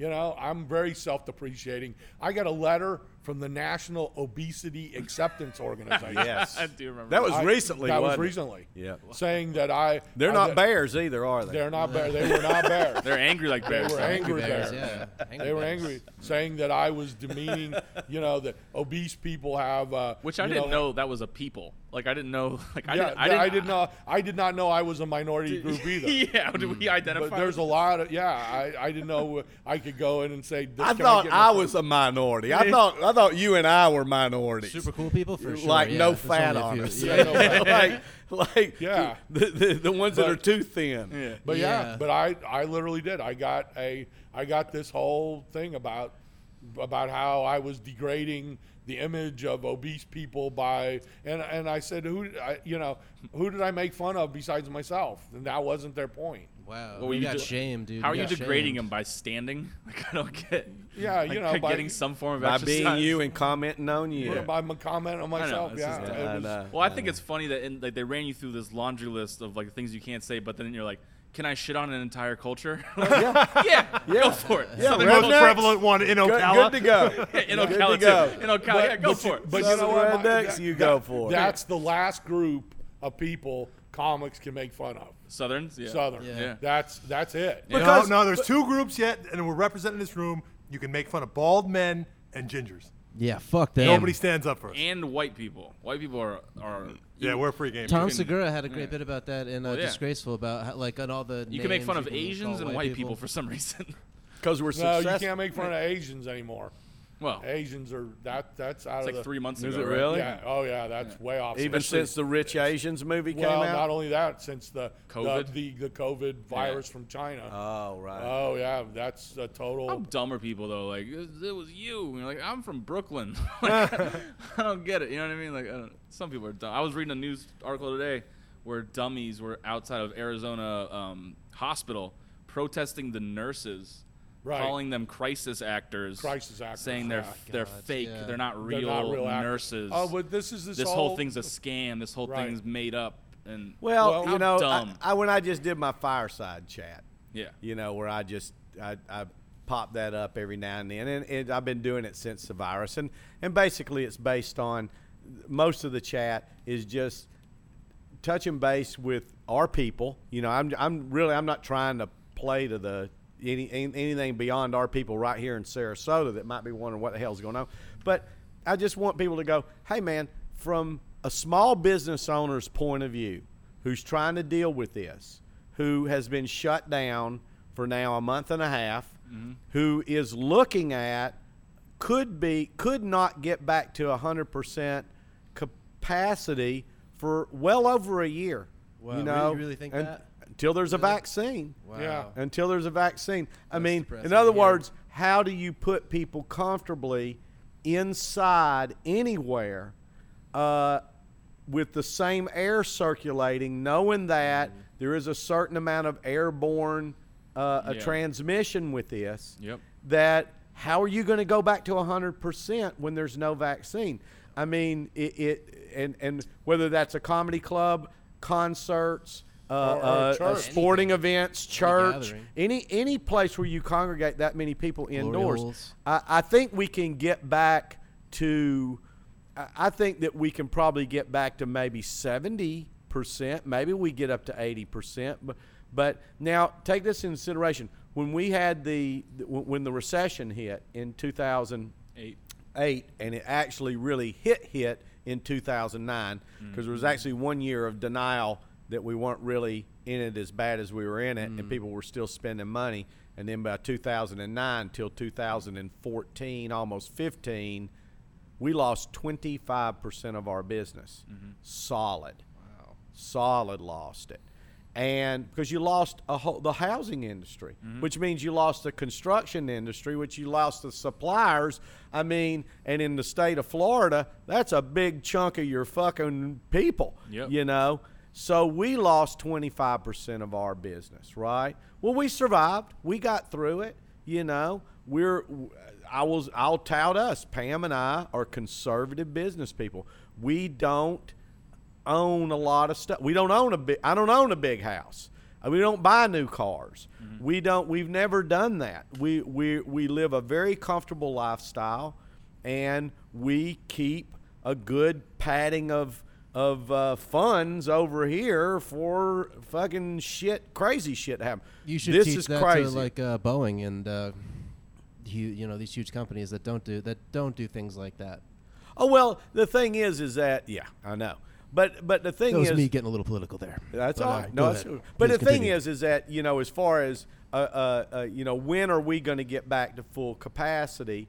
You know, I mean, you're kind of looking at, well, when there's a vaccine, or as I said in my fireside chat tonight, I going, hey man, Sarasota, Manatee County has about 700,000 people.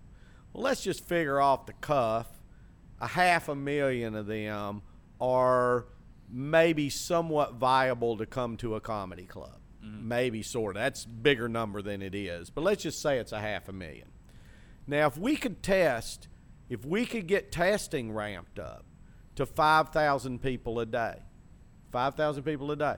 I mean, that's not a number that's unachievable, I think. You know what I mean? Especially you brought the National Guard in, you set it up. I go, now, even if it took you a month to get that ready, okay? So you started in May, and it took you an entire month to get everybody in place, new people trained on how to do the test because you'd need more people doing it, all that kind of shit.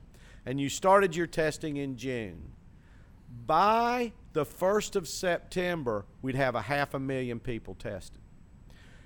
By then, so you're talking about then by, even though that's a burden on society, it's a burden on us, hey man, that's palatable to me.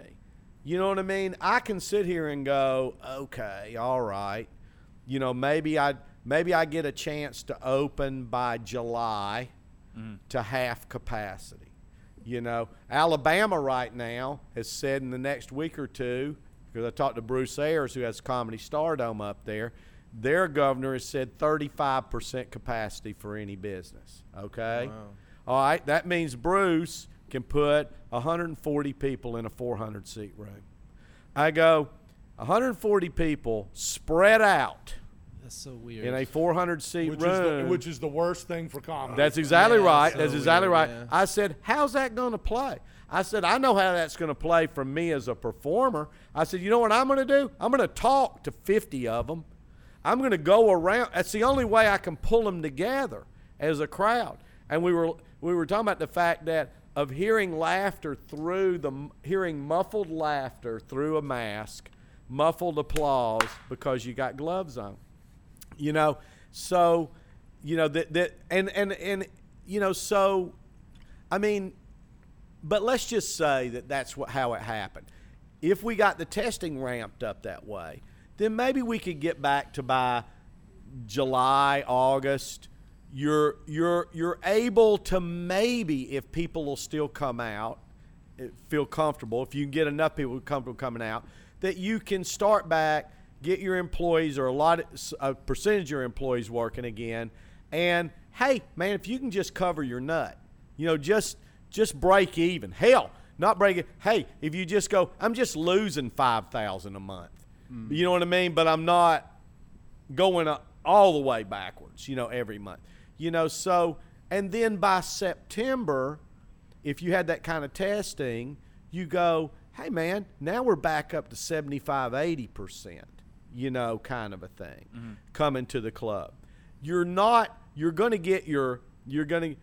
talking about, I broke people down into 3 groups. All right, first group is ultra safe. Ultra safe. They are people that are worried about dying from getting this disease. I don't give a shit what the government says they can do. They ain't going to fucking do it because and they shouldn't, you know, and they are going to stay ultra safe, okay, until there's a vaccination, until you give them a vaccine or until somebody develops a medication that goes, if you get it and you get on this medication, you ain't going to die. Yeah. Okay, it'd be rare, be beyond rare that you die. That group you've lost until you get to that point. Then you got the moderately safe people. They're the people who are going to come here wearing a mask, maybe putting some gloves on, you know, just like germaphobes. You know, you ever met a germaphobe? I mean, like Howie Mandel's a germaphobe. I remember Steve Allen, the old comic that was one of the greatest ever. His wife, who was famous, Jane Meadows, she was a germaphobe, and she never wear in the public without wearing white gloves. Did he host the Tonight Show? Yes. The first one. So And so you it's like that, you know, wear cool gloves, you know, but that part of the crowd's going to have the mask on. They're going to have their gloves. They're going to be careful about what they touch, but they might still come in and enjoy a show because they just still love comedy and they want to get out.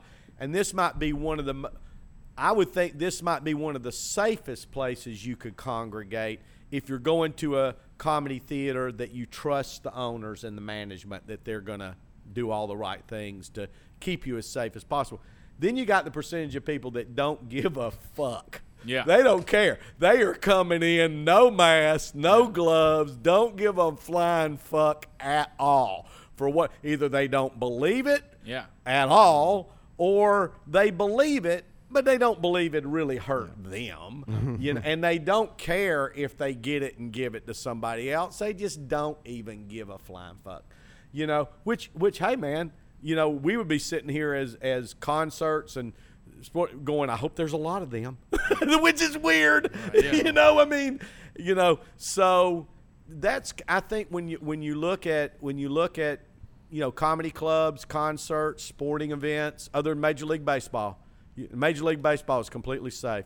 There's never more than 10,000 people in a 50,000. Never, ever. You go to if you got coronavirus at a Rays game, you're the most unlucky son of a bitch on earth. Yeah. You know.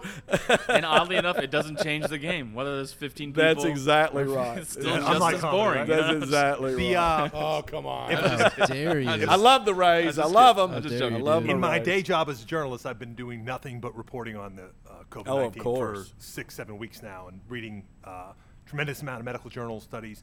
The problem, the unknowns in that scenario that you're talking about is ramping up testing really isn't going to tell us anything yet until we find out. The real big X factor in this is, does exposure confer future immunity? And we have no Right. idea. That's right. So just what we're finding out now, and there's been a study in LA and a study in New York, where we're seeing that a lot more people have antibodies in than we thought. So more people have been exposed to it than we thought, which then means that the percentage of people who die after being exposed is lower than we thought. Right. But the problem is we have no idea if they achieve immunity, and if they do, with most coronaviruses, it's for a limited period of time, usually a 30 to 40 day window. Oh, okay. Unlike most other communicable diseases.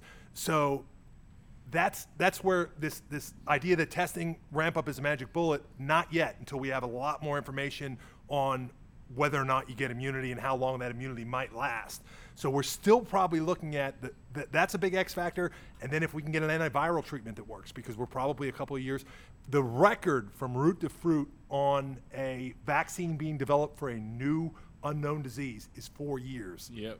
That was mumps. But that's Right. but that's not with the entire medical community working on it, right?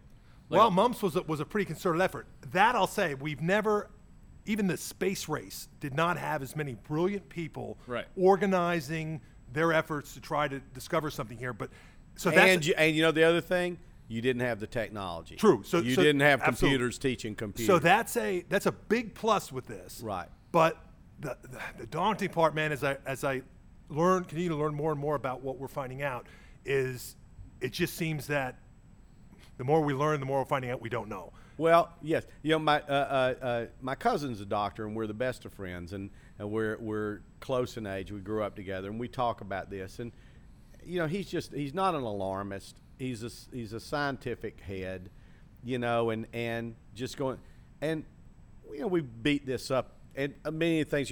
One of the things he said, he goes, we won't know until years after this what we did that worked. Yeah. We won't even know if the social distancing worked. Right. Really, for years. We won't know. We won't know. It'll take that. You have to get everything in, studies, all this kind of Yeah, stuff. the bubonic plague lasted hundreds of years. Yeah, It and came- killed it a came third and of the went population of hundreds the years. world, Yeah. and we bounced back like a motherfucker to the Kept point fucking. of 7.3 trillion people. Right, yeah. Billion. But we seem to come back. But the thing is, for us, is that one of the things that he commented on was that, you know, when we're looking at it and we're looking at the mortality rate of this thing, and it's looking like it's like double the flu right now. No, it's much, much higher than that. Well, we don't know that. We don't know. The best data suggests it's about 12 times the flu.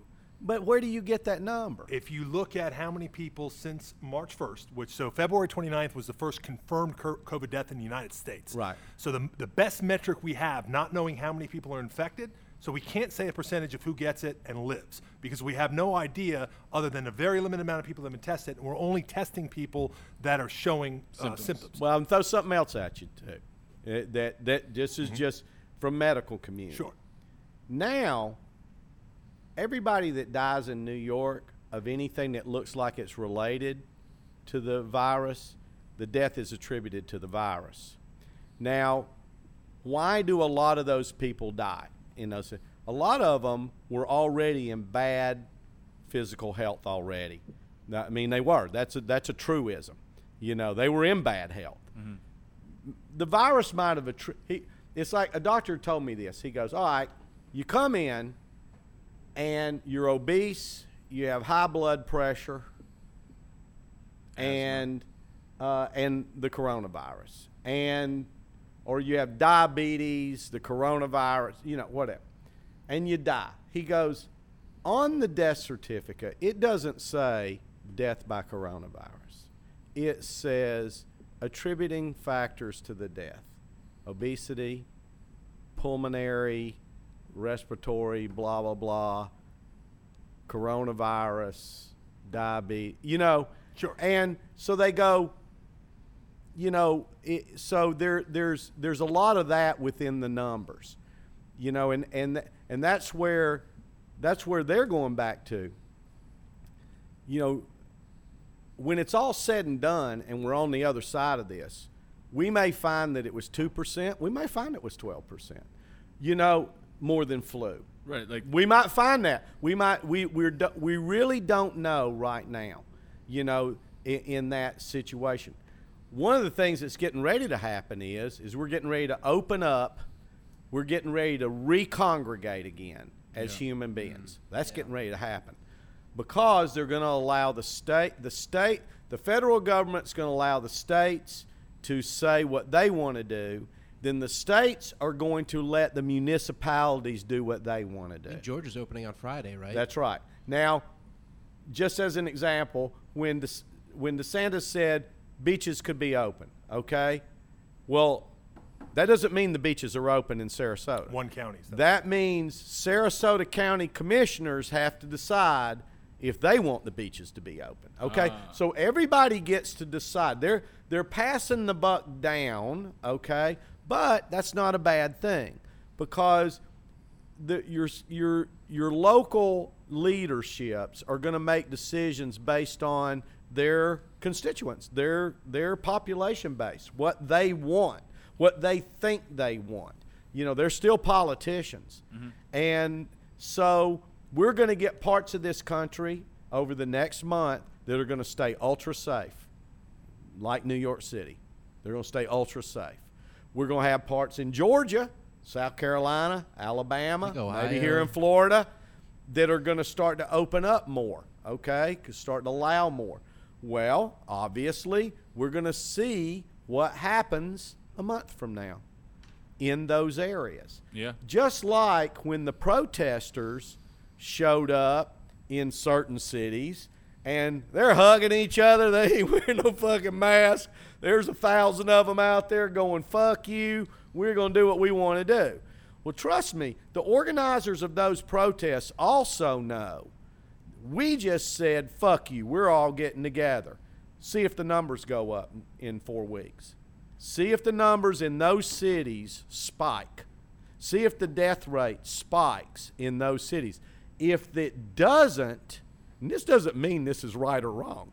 If it doesn't, then the people that were protesting are going to go, see? Yeah, they are. We got out. Nothing fucking It's happened. all fake. It's all fake news. Well, they're just going to go. It's not as bad as they're making it out to be. Let me just say, if you don't mind, one more thing about those numbers. Because it's really important. Spend a lot of time gathering, studying data. Okay. People are holding a lot of hope on this notion that, hey, man, they're calling everybody who dies or just saying COVID, so it's really not an accurate number. The problem with that theory, and where it's been debunked by statisticians, virologists, everybody, is that you'd have to see a precipitous drop-off in all of the top 15 maladies that are ascribed to people when they die. You're not. In fact, when you look over the last 60 days on how many deaths there have been on the planet, and you model it compared to any other 2-month period and you adjust for population, we've had a big increase of dead people in the last 60 days. And if you add all the confirmed global COVID deaths over that 60 days, it doesn't fill the gap. So what that suggests is one of two things. Either they're actually being underreported and we're not having as much, or the other big fear of it is the problem with this particular disease is it's resource intensive to treat. The hospitalizations are long. The amount of seclusion they have to create to treat people is significant. So the outcomes on everything else that happens to you in a hospital, even in a first world country, are going to be worse. You're going to have less chance of surviving a heart attack when those hotspots are overwhelmed. You go into a hospital that is just jammed with COVID. They've got entire wings sealed off. You have doctors now in quarantine because they've had accidental exposure, so you have less healthcare workers. In Manatee County, we've got 14 EMS workers right now on a mandatory 14-day quarantine, so they're not out driving routes. That extends the time for you to get picked up. 2 minutes longer for the bus to get there, if you're not breathing, is a long time. Yeah. So Yeah, there's with a somebody lot with of asthma, I can not being able to breathe. I'm familiar. there's a lot of danger in thinking that it's easier to I pass have on personal experience with it because I had surgery 2 days ago in Manatee County, and I can tell you, that hospital was completely, it was Blake. Yeah. And where I had my surgery, which normally would require a 2-day stay. They got me in and was wheeling me out within 4 hours. Yeah, so we're making different kind of decisions on people's health care because of the allocation of resources. If we open up too fast, people are making a mistake in thinking there's this binary choice where we save the economy or we save the people. And they're like, well, if people are going to die anyway, let's save the economy. It's a false choice because the cost, if we have a massive spike because we open up too fast, we're going to then have to go right back into quarantine for a much longer period of time, and the money with the $4 trillion we spent already goes right down the drain. But you know what, Mitch? You might be exactly right. What's going to happen is they're going to do that. Sure. Okay. At some point. That is what's going to happen because we don't live in an authoritarian government that can go, everybody has to do this. We don't live that way. Yeah, our freedoms are going to fuck us a little bit. Well, that's true. That's a little bit true. In the United States of America, we have an independence that is an individual guarded, that is that we have an individual independence here that Could be our downfall. That will here's what the thing is. If Mitch is right, more people are going to die because of that. More people are going to die. Sure. And we'll do this in waves. We'll do it in waves. It really will just go in waves. And that's really what's happening right now is that there's no, because we're not just going to take one group of one body of information and go, that's it, and that's what we've got to do. Yeah. We're not going to do that. What we've done now is we've allowed people to what we're getting ready to do is go, we're going to allow you to have your individual freedom somewhat, okay? And we're going to allow you to live in some risk.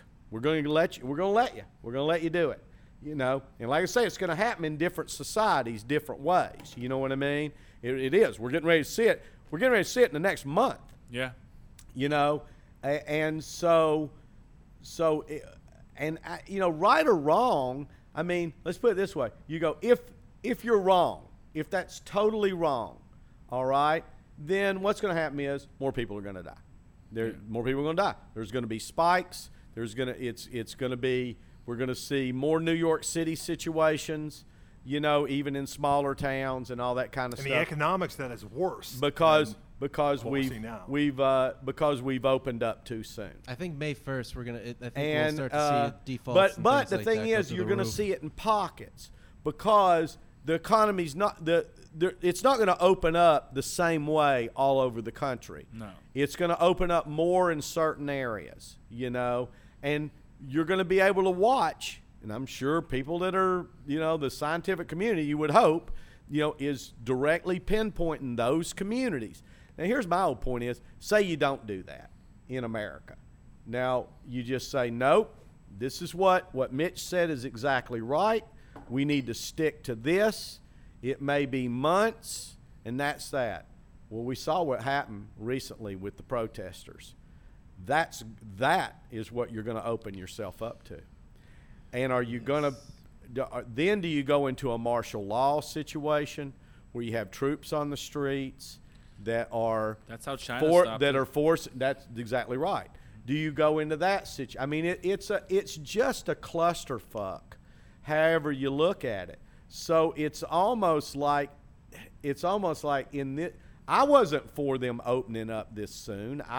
If they said, hey, you can open up the comedy club May the 1st, I ain't opening up the fucking comedy club May the 1st. I know that's wrong. Yeah. It's not right.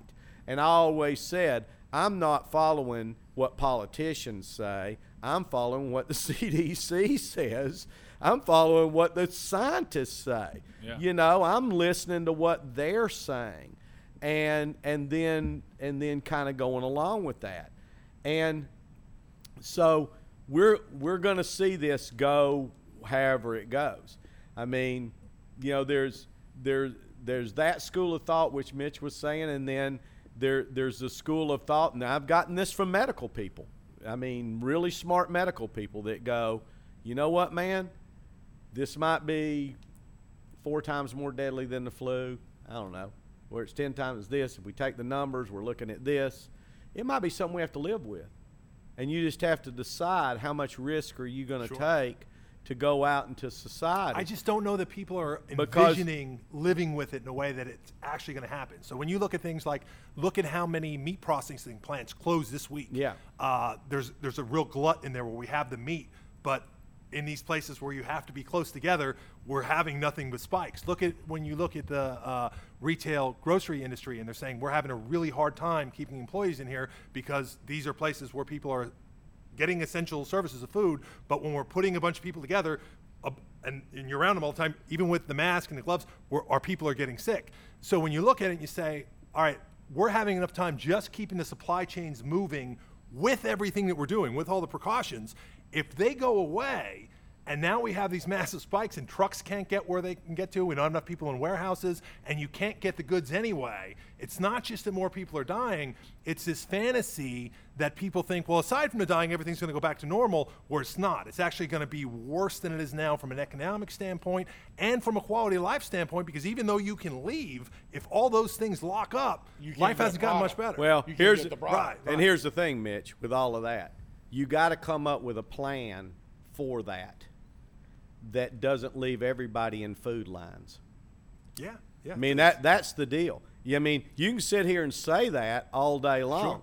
There will be a point where when you see 2-mile food lines It's already in happening. cars. You're right. When When you see that, then closing them down will give you 4-mile food lines later. Well, I'm just saying that you're Right. you're gonna get a I don't give a shit at a point. You're gonna get a point where people, I guarantee you, go, it won't kill me.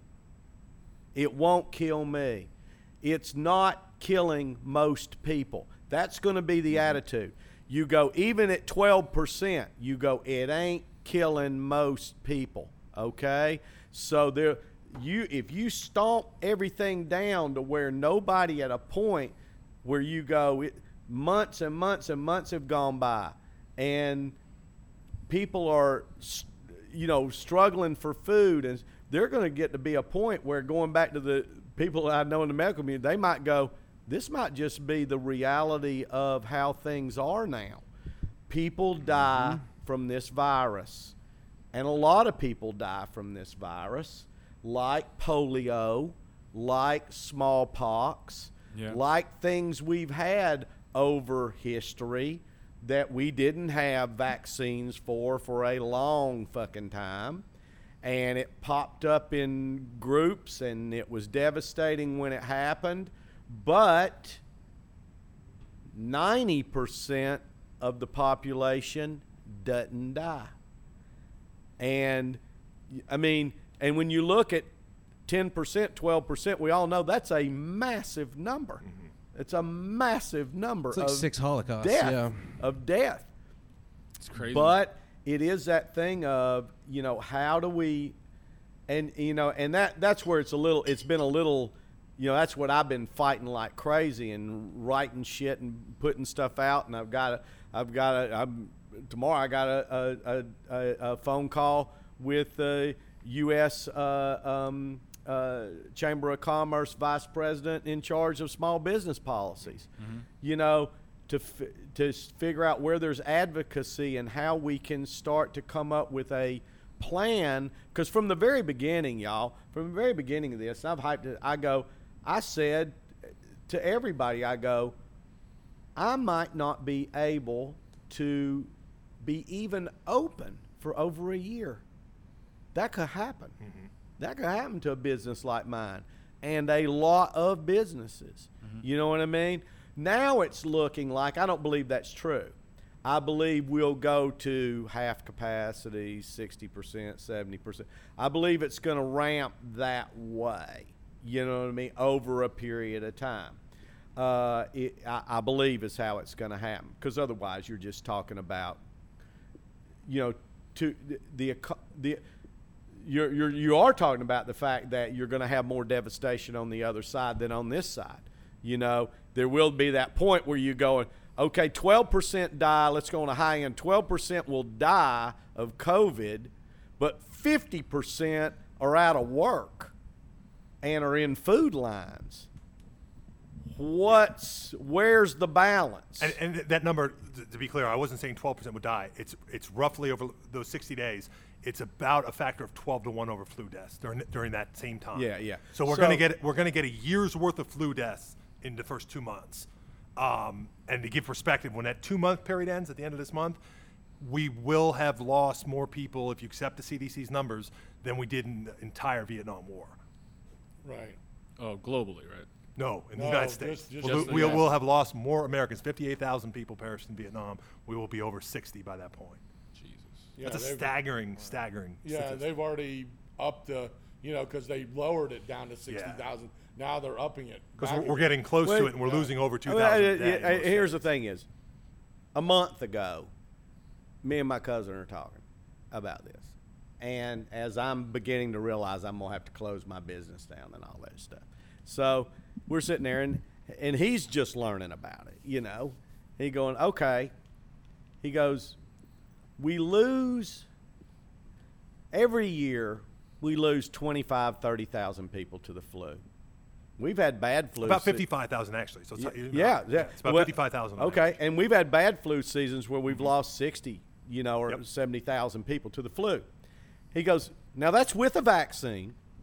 That's with vaccines, which people don't take. Sure. He goes, people don't take the flu seriously. I mean, they really don't. Most people, when you go, are you afraid of catching the flu? No. Most people are not afraid of catching the flu. They are not. He goes, and they should be. It can really hit somebody hard. Well, remember, though, know. by the same token of what you said earlier, that applies to the flu, in that most of those people that are lost have comorbidity factors. They're sick with other things. They get a flu when they're old and infirm. But and that's it the becomes a same cause way of with death. the coronavirus. That's what I'm saying. Yeah. Yeah, So I'm yeah, saying that it's similar in that way, Yeah. and it's problematic in the sense that what has been challenging with the flu, what we've got to hope doesn't happen with this, is it so effectively mutates that the vaccines aren't very effective, because we have to predict a certain strain and Sure. make that year's Sure. toward But the it. point being is, people die of the flu. Sure. This is not the flu. It's not. It's something else. It's new. That's what we talk about. He goes, it's new. We don't know. We don't know. That's the reason we're doing what we're doing. We don't know. We just don't know. And as far as that goes, but people aren't afraid of the flu, and they should be. It's a devastating disease. So when it all comes down to it, I think that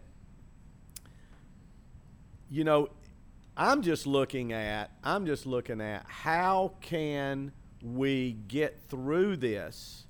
How can we get through this in a way we can't stay on lockdown for the next 18 months? People can't even do it for 1 years. month. Yeah, we can't do it. It's not going to happen. It's just not going to happen. And there is a point. I think there was a point where early on, where one of the press people asked Trump, is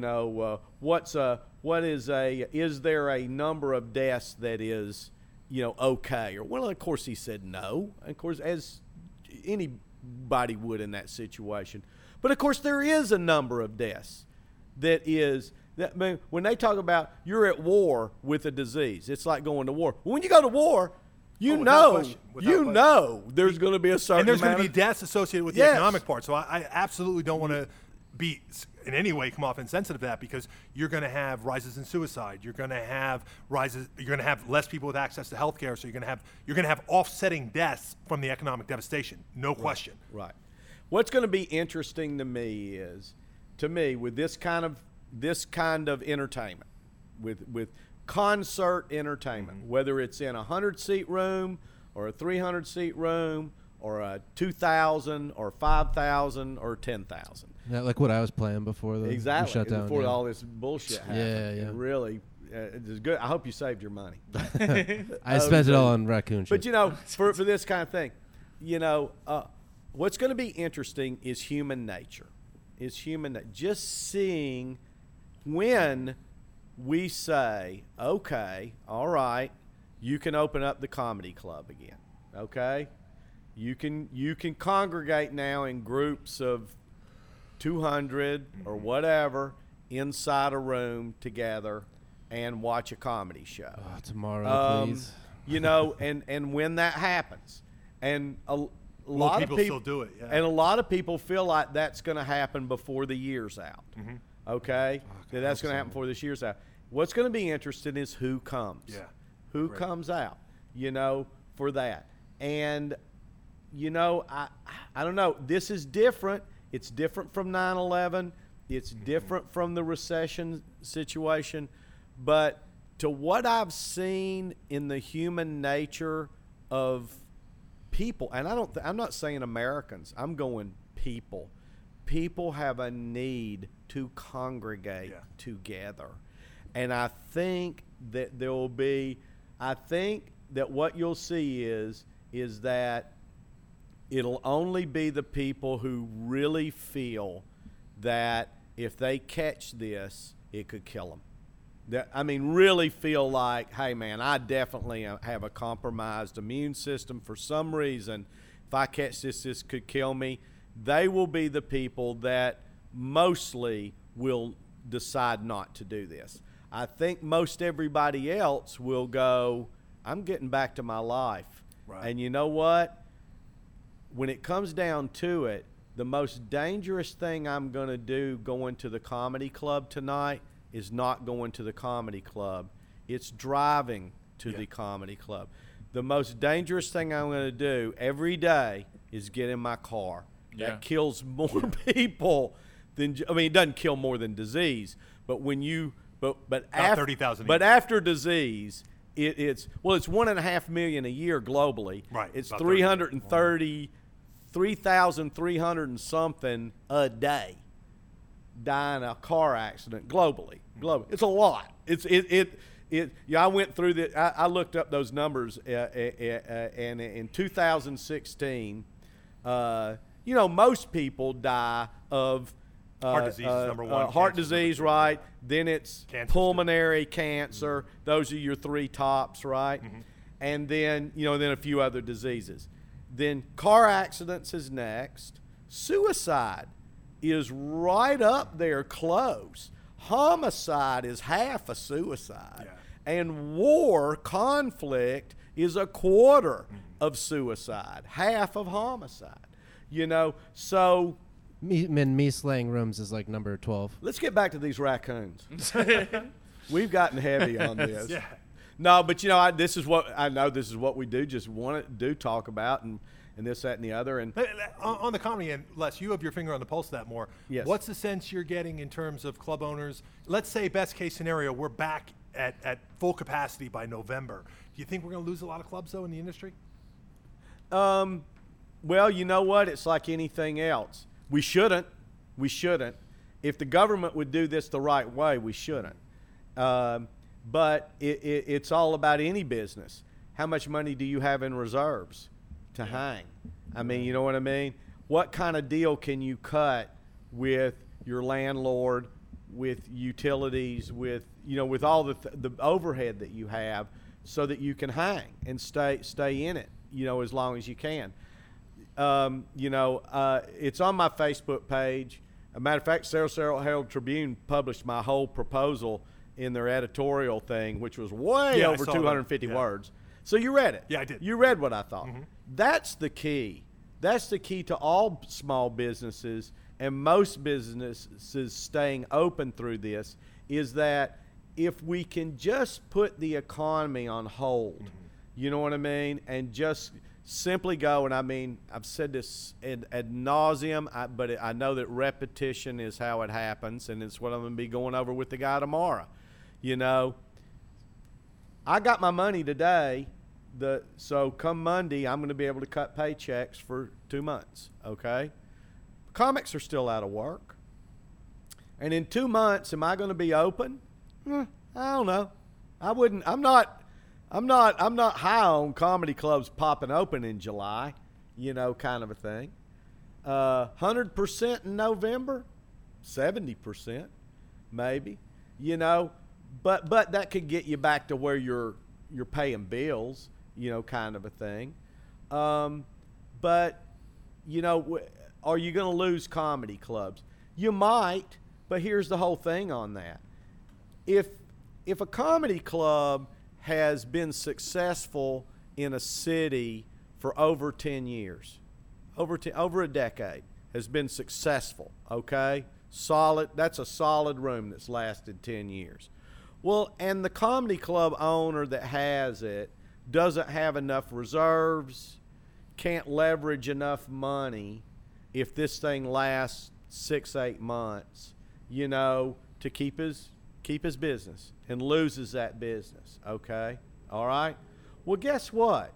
As soon as the economy gets clicking back pretty close to normal, somebody else is going to come right in and just take it. Yeah. Because it's already a proven moneymaker. Right. Okay?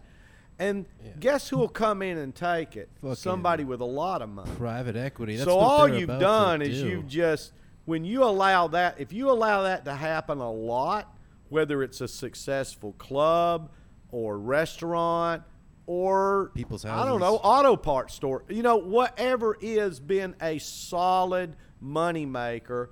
Well, if I'm smart and I live in that community and I've got $50 million and I'm still in there making money and I'm going to be watching those businesses that go down. Mm-hmm. And I go, can I replicate that as soon as things get, because if that guy that man or woman that did own it doesn't have deep enough pockets or the ability to go get the loans and all that kind of stuff, when everything gets clicking back, I already have the money.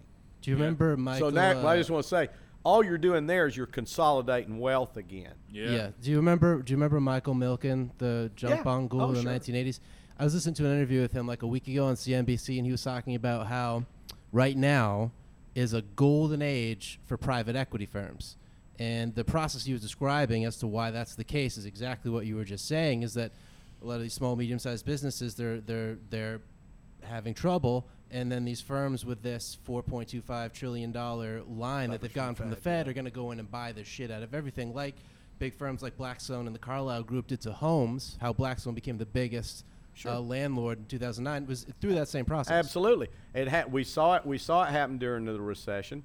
After that, the houses were they just buy these things up at a dime on the dollar. Yeah. And trading in the stock market right now. Well, you'll see the stock market went up. Well, who the fuck's trading in the stock market right now? Dead cat Well, I bounce. guarantee you, it's only people that got $10 or more million. They're the ones that are still buying stocks. Well, maybe $5 or more million. But you're in that level. You know what I mean? You're up at that level. Not the wrong thing to do. It's the right thing to do if you're in that situation. It's what you should do. If you're a capitalist, yeah. Yeah, well, what you should do, it's make what money. you should do. It's smart, and the community wants that business. They've already said they want that business. They've been supporting it for years. They want it. They want it back.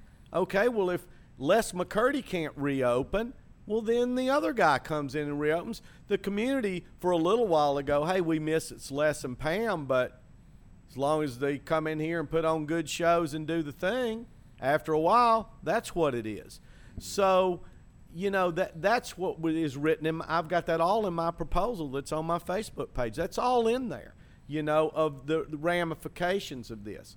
In this particular situation, the thing is that if we just defer bill paying out until, like, they could just, like, right now just go, and here's how simple this could fucking be. And I want to say, when I say this, I've run this by conservative, super conservative business people and liberal business people on both ends of the spectrum. People who run successful small business and people who run successful big businesses. I've run this by a bunch of these people.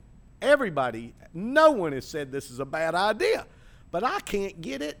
I can't even get news to talk about it, except for thank God, Sarasota Herald Tribune did. you know. But other than that, I can't. I've sent this to, you know, you can go through, and people don't how, and you do, Mitch. You know how easy it is to get emails of the people that run the television shows at NBC, CBS, ABC, Fox. NBC is MSNBC, CNN, you know, Fox News. You know, you just go contact. There they come up. I mean, you can send an email to Anderson Cooper, Rachel Maddow, Hannity, right to them, you know. I have to all of them. Nobody, not one motherfucker has even mentioned this shit. They've talked around it a little bit.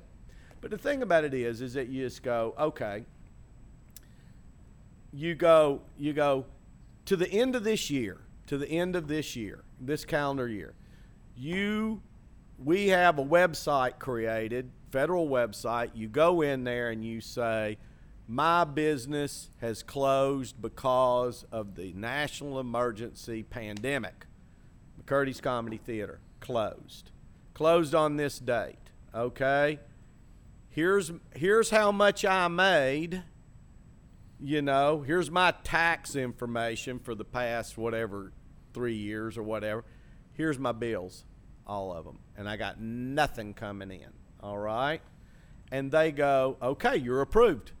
You're approved. Now here's what you're approved for. Your bills are deferred until the end of this year, or make it the end of October, whatever it is, you know, but for a time period out there. Your bills are deferred, okay? And then you have two kind of bills. Everybody does. First bill is on a note. The note on your car is for 2 years. The note on your house is for 15 years, all right? So let's say the note on your house was 15 years, note on your car was 2 years. And it took us 6 months to get back to where you were bringing income again. You just extend that note. The note extends 6 months. That's that. Then you have bills that you accrue. Utilities, you would accrue. Insurance, you would accrue. You know, if you pay rent, you would accrue that, okay? So say at the end of the 6 months, you owe $25,000 in all those bills, okay? On those bills, either you work out something with each individual company that you pay 20% more on every bill for a period of time until you're paid off with the company. They could work out that program, or that's when the government could give low interest loans at 1 or 2% for the amount that you actually need to pay your debt off. Make it a 10-year loan, so you're not under a big burden of a big lump sum, you know, that you have to pay every month. That still would cripple people. You put it out that way. Now you're loaning money based on what we actually need, not on some imaginary bullshit that we think we're gonna need. And that's what they're doing right now. And to me, if you would do just simply that, and then then the government could focus on the big industries, the lenders, the insurance companies, the utilities. Those are your main ones that would need some help because they got a big group of people that ain't paying them, okay? And they have bills. Even though they're fucking billion-dollar motherfuckers. They're not motherfuckers. But they've got a lot of money. But still, they might need some help. Well, then government is just focused on these industries, which they are anyway. They're focused on them to do what they need to do there. You see what I'm saying? And what that does is it allows us... it takes the stress off society. A lot of the stress on people right now is exactly that. It takes that stress off. It is the government going, we got you. I got you. You feel like you're loved by your government, not used by your government. That's an insane concept in America, you know. And, you know, any we respect got for you. government. And you know, and then you go, now the amount of money that you have saved up, you can use that money just for necessities. Now the only thing you need to spend money on is food, necessities. And if you're the type that saved quite a bit of money, now you can help other people because all they need is necessities. Now you're freed up. Now the $1,200 check they send you means something. It means something because you're just buying necessities with it. They're keeping you out of a food line. Now the food lines shorten up. People can help more, and you don't have this chain that will happen eventually of bankruptcies and repossessions. Oh, it's going to be you nuts. know, It's gonna be nuts when that and starts. you will that way when the economy comes back, then you have more businesses able to reopen, which puts more people immediately to work. There's no stutter step. But if they don't do it that way, then you're going to foreclose on homes, repossess cars, people lose their insurance, okay? Small businesses go down because they finally just go debunk on their lease, declare bankruptcy. You imagine what happens in this country when we have 100,000 bankruptcies? Yeah. Think about that compared to the coronavirus, Right. to the death of the coronavirus itself. You know, you go, and what do you do with the repossessed cars? You got to resell them. You got to do something with them. People, as soon as people start making money again, they got to go get insurance again. Do you think if you're the insurance company that dropped me, I'm going back to you? Yeah. You know what I mean? Do you think if you see what I'm saying? Yeah, the reason the federal government is so reluctant to do something like that is, and in theory I agree with you 1,000%. If we could push pause for a minute, it would help so much. Is that the immense complexity of something like that, of, as you described, that one business's bills have a ripple effect through 30 other accounts of people who are getting paid, and the people are getting paid, and people are getting paid, and there's nobody in there's no department of the federal government resourced or with employees to come close to like managing that size enterprise. So what they do instead of saying, hey, let's develop something like that, they say, well, it'd just be a lot easier if we just throw money at it now. Let's just throw money at everybody and let all the things that are already in place to collect money stay there and try to make sure the money's still there. But what we've seen, particularly in the banking crisis, and what we're seeing already now, some of them which you've brought up in some of your fireside chats, is that when the government does that, it tends to leak as if there's a sieve, and it tends to accumulate all in a very small group of large organizations, and it's the small business who gets left out. Yeah.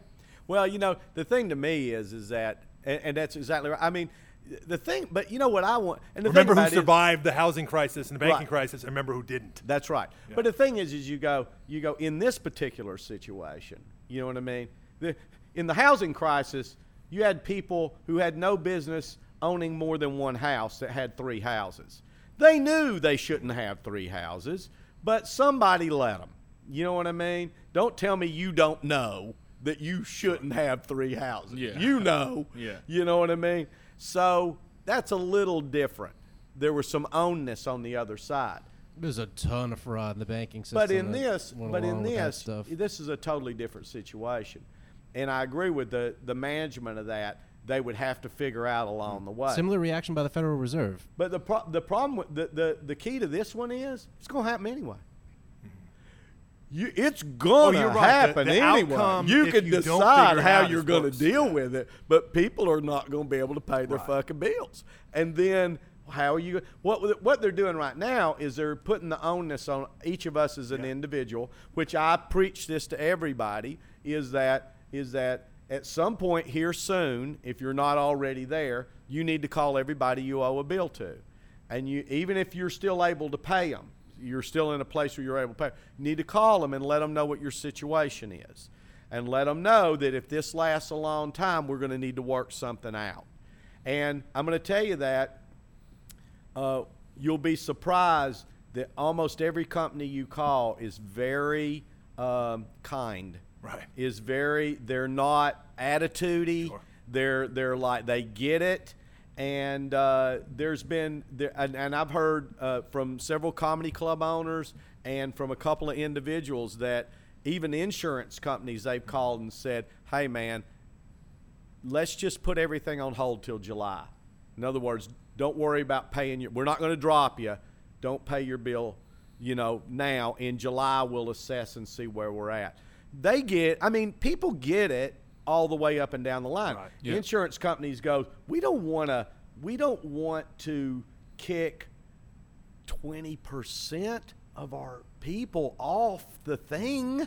And then they might not come back. Right. How expensive is the market? Exactly. Let's at least keep them on the fucking hook. And there's not that push and pull with, like, your landlord can't evict you and put someone else in here. Of course not. There's nothing else that could happen. Exactly right. At least as anyway. far as you know. Well, But- Mitch, I was just going to say, business-wise, you guys are all correct. You wanted to answer to your question as far as the industry goes. It's not the comedy clubs. Somebody, like Les said, would come in, and you take a place like this, Les goes away, somebody's coming in here immediately. Yeah. Because he's built such a dynasty. Sure. The same way, you go to Atlanta, I can name you 30 cities. But you know who's going out of business in this? Comics. Right. We're the ones going out of business. Right. I'm the guy going out of business. Right. Because I have what I have, and I have nowhere to monetize that skill. Right. And most comics don't have deep pockets. Right. Yeah. They don't have a retirement No. And thing set up. I'm down to my only source of income is my Sirius XM money. That's it. Because I was and I feel like I had a little foresight because as Les can tell you, I was probably 80% dependent on cruise ships Yeah. for a number of years. Yeah. And the last 5 years, I've really reduced that to where it became more 30 to 40, 50, And that's an industry that might not ever come back the same way. And right now, they believe it or not, they're selling cruises for the 4th of July. But I somehow don't believe that's going to happen. And they're also, I work for the Carnival Corporation, but Carnival Cruise Lines in particular has 30 ships in its fleet, not the brand. The brand has 12 cruise lines. Carnival has 30 ships. Right now, they're talking about only bringing back 18 of those 30 ships. Yeah, because then it goes back to what Les said earlier, and the psychology of it is going to be very interesting to watch. Of when people go through something like this and their habits change drastically. Yes, you probably will see a pent-up demand kind of released all at once, but consumer habits could change through something like this. And on top of that, And will somebody want to get on a cruise ship after some of those nightmare scenarios? And I can tell you, there's no way the way they work comedians is we met the ship in the middle of a cruise. There's no way I'm hopping on a flight to Belize to go meet the ship in the middle of a cruise now. The whole structure of the entertainment department is going to change 180 degrees when they finally decide to come back.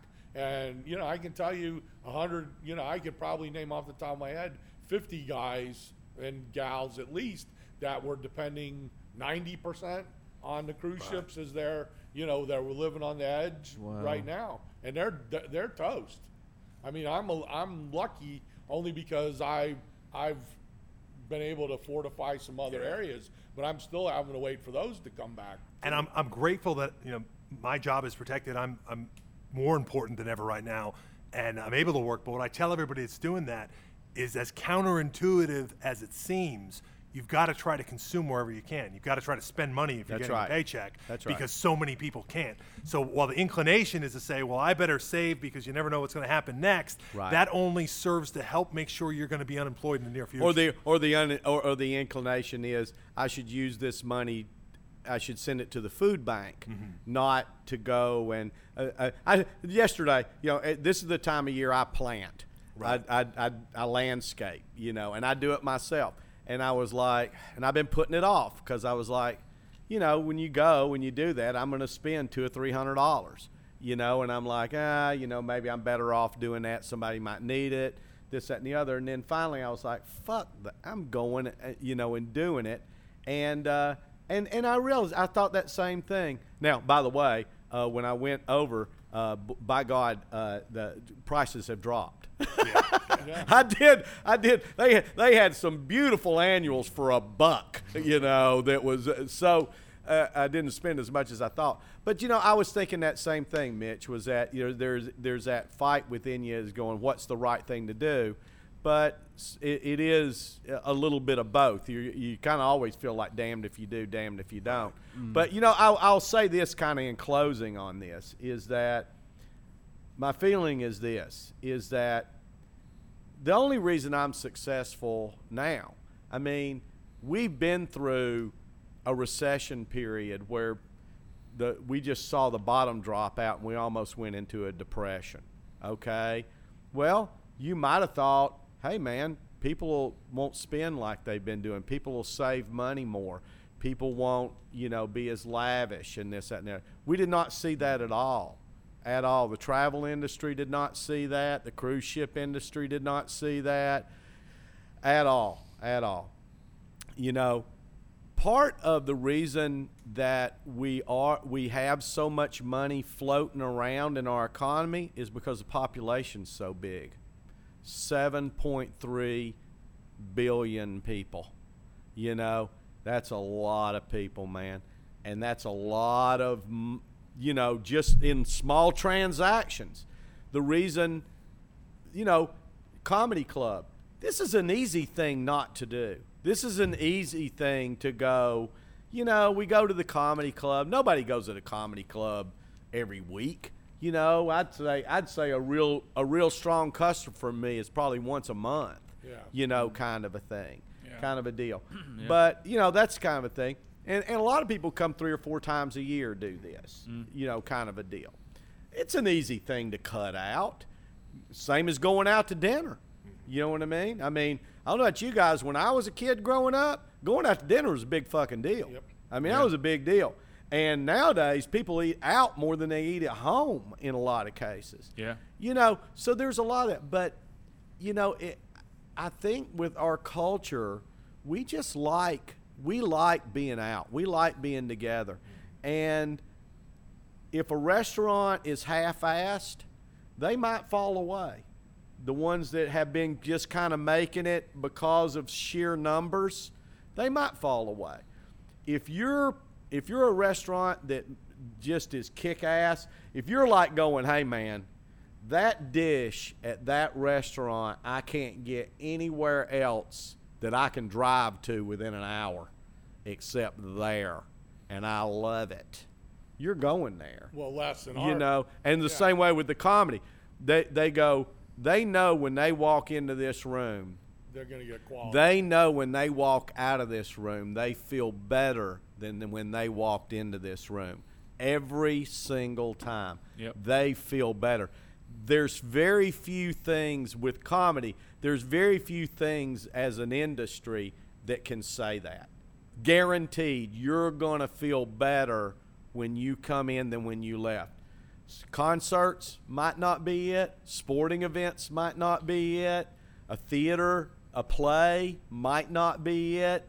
A restaurant might not be it. None of those might not provide that as guaranteed as a good comedy club. As a good comedy club. A good comedy As a club. good comedy. That's yeah. right. And That's see, right. there's your big difference. And I'll tell you what will fall away from our area are the restaurants and places that just rely on season as their main source of income. Oh, yeah. The guy, that's they get the overflow during season. Sure. Because But the reason we've all done better in this area over the past, especially since the recession ended in 2014, but still it's been coming, is that it's just growth. It's just sheer population growth.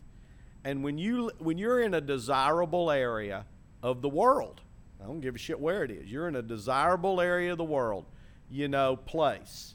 The numbers are just they're just growing like crazy.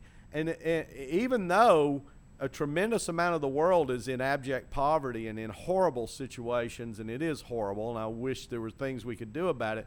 But still, a huge part of the world has a disposable income. Never in the history of the world have so many people been living in such a high quality of life ever. Absolutely. And a lot of that is the technology that we have today, and that helps everything, you know. So I really think, as bad as this is, and it's bad, and we've never seen anything like it, but I hope the silver lining, and you've heard this a million fucking times, but I hope the silver lining on this thing is that we will get out of it. We will see, I think most businesses that were good businesses will come back in some way, shape, or form. They will. Maybe with the original owners, maybe not, but they will, you know, as far as that goes. And hopefully we've learned some lessons so that as a world community, we won't let this happen like this again. You know, we shouldn't. We're stupid if we do. We're a bunch of fucking idiots if we let this happen again. We don't put the infrastructure in to react in a much more cohesive. Well, it's like what I said to this. I go, you can vilify China if you want to, but I go, and even if they did produce it in a lab and it got out by accident or something, obviously it wasn't something that they created to throw it out there, because it's fucked with them too. Right. You know, but you go, no matter what we need to understand is, why did they feel like that they needed to not immediately get the information out there? Yeah. Why did they feel that way? There's a reason they felt that way. That's what we need to identify. We need to identify that so that we make sure that no world leader in any country feels that way. Even if it's fucking North Korea, you know, that is fucking crazy. But we still need to let their leadership know, in this situation, the best thing you can do for you motherfucker, if you just want to be a selfish son of a bitch, the best thing you can do is get this information out quickly. You know what I mean? That's what you hope that happens, and that, you know, we don't, at least the next time this thing happens, it won't be as bad, because it'll probably happen again or something like this. And after 30 years as a full-time stand-up comedian, I can look forward to maybe being a manager of a frozen foods department at Publix. Yay. So I'm excited about those possibilities. You know something, Al? You'll probably do better than you've ever done in your entire life. You'll go 10 years from now, you'll go, that fucking virus turned my life around. That's right. The profit sharing there is supposed to be off the hook, man. Look at that Publix. I'm living on Longboat Key. That's right. I got a fucking boat. That would have never happened in I comedy. Move up though, baby, because the bear followers are coming into Publix. It's the the business is up. The Bears. It's the Bears. I'm just on the cart sanitation team right now. I do some stocking in the cart sanitation team. There you go. You know, that's what 30 years of full-time stand-up will get you. That's right. That's right. If you manage your life well, like That's you it. have, Al. Yeah, exactly. Well, Al, well, thanks everybody. I appreciate you coming out. And hey, we'll do it again. You know, we'll roll. Hey, we can do this again. And I can't believe we probably talked for 2 hours. I don't know. And we still have the mystery of the raccoon training. But I know we're bringing you back. I hold it close. I hold it close to the vest. I hope you have a T-shirt by then. Tramp stamp.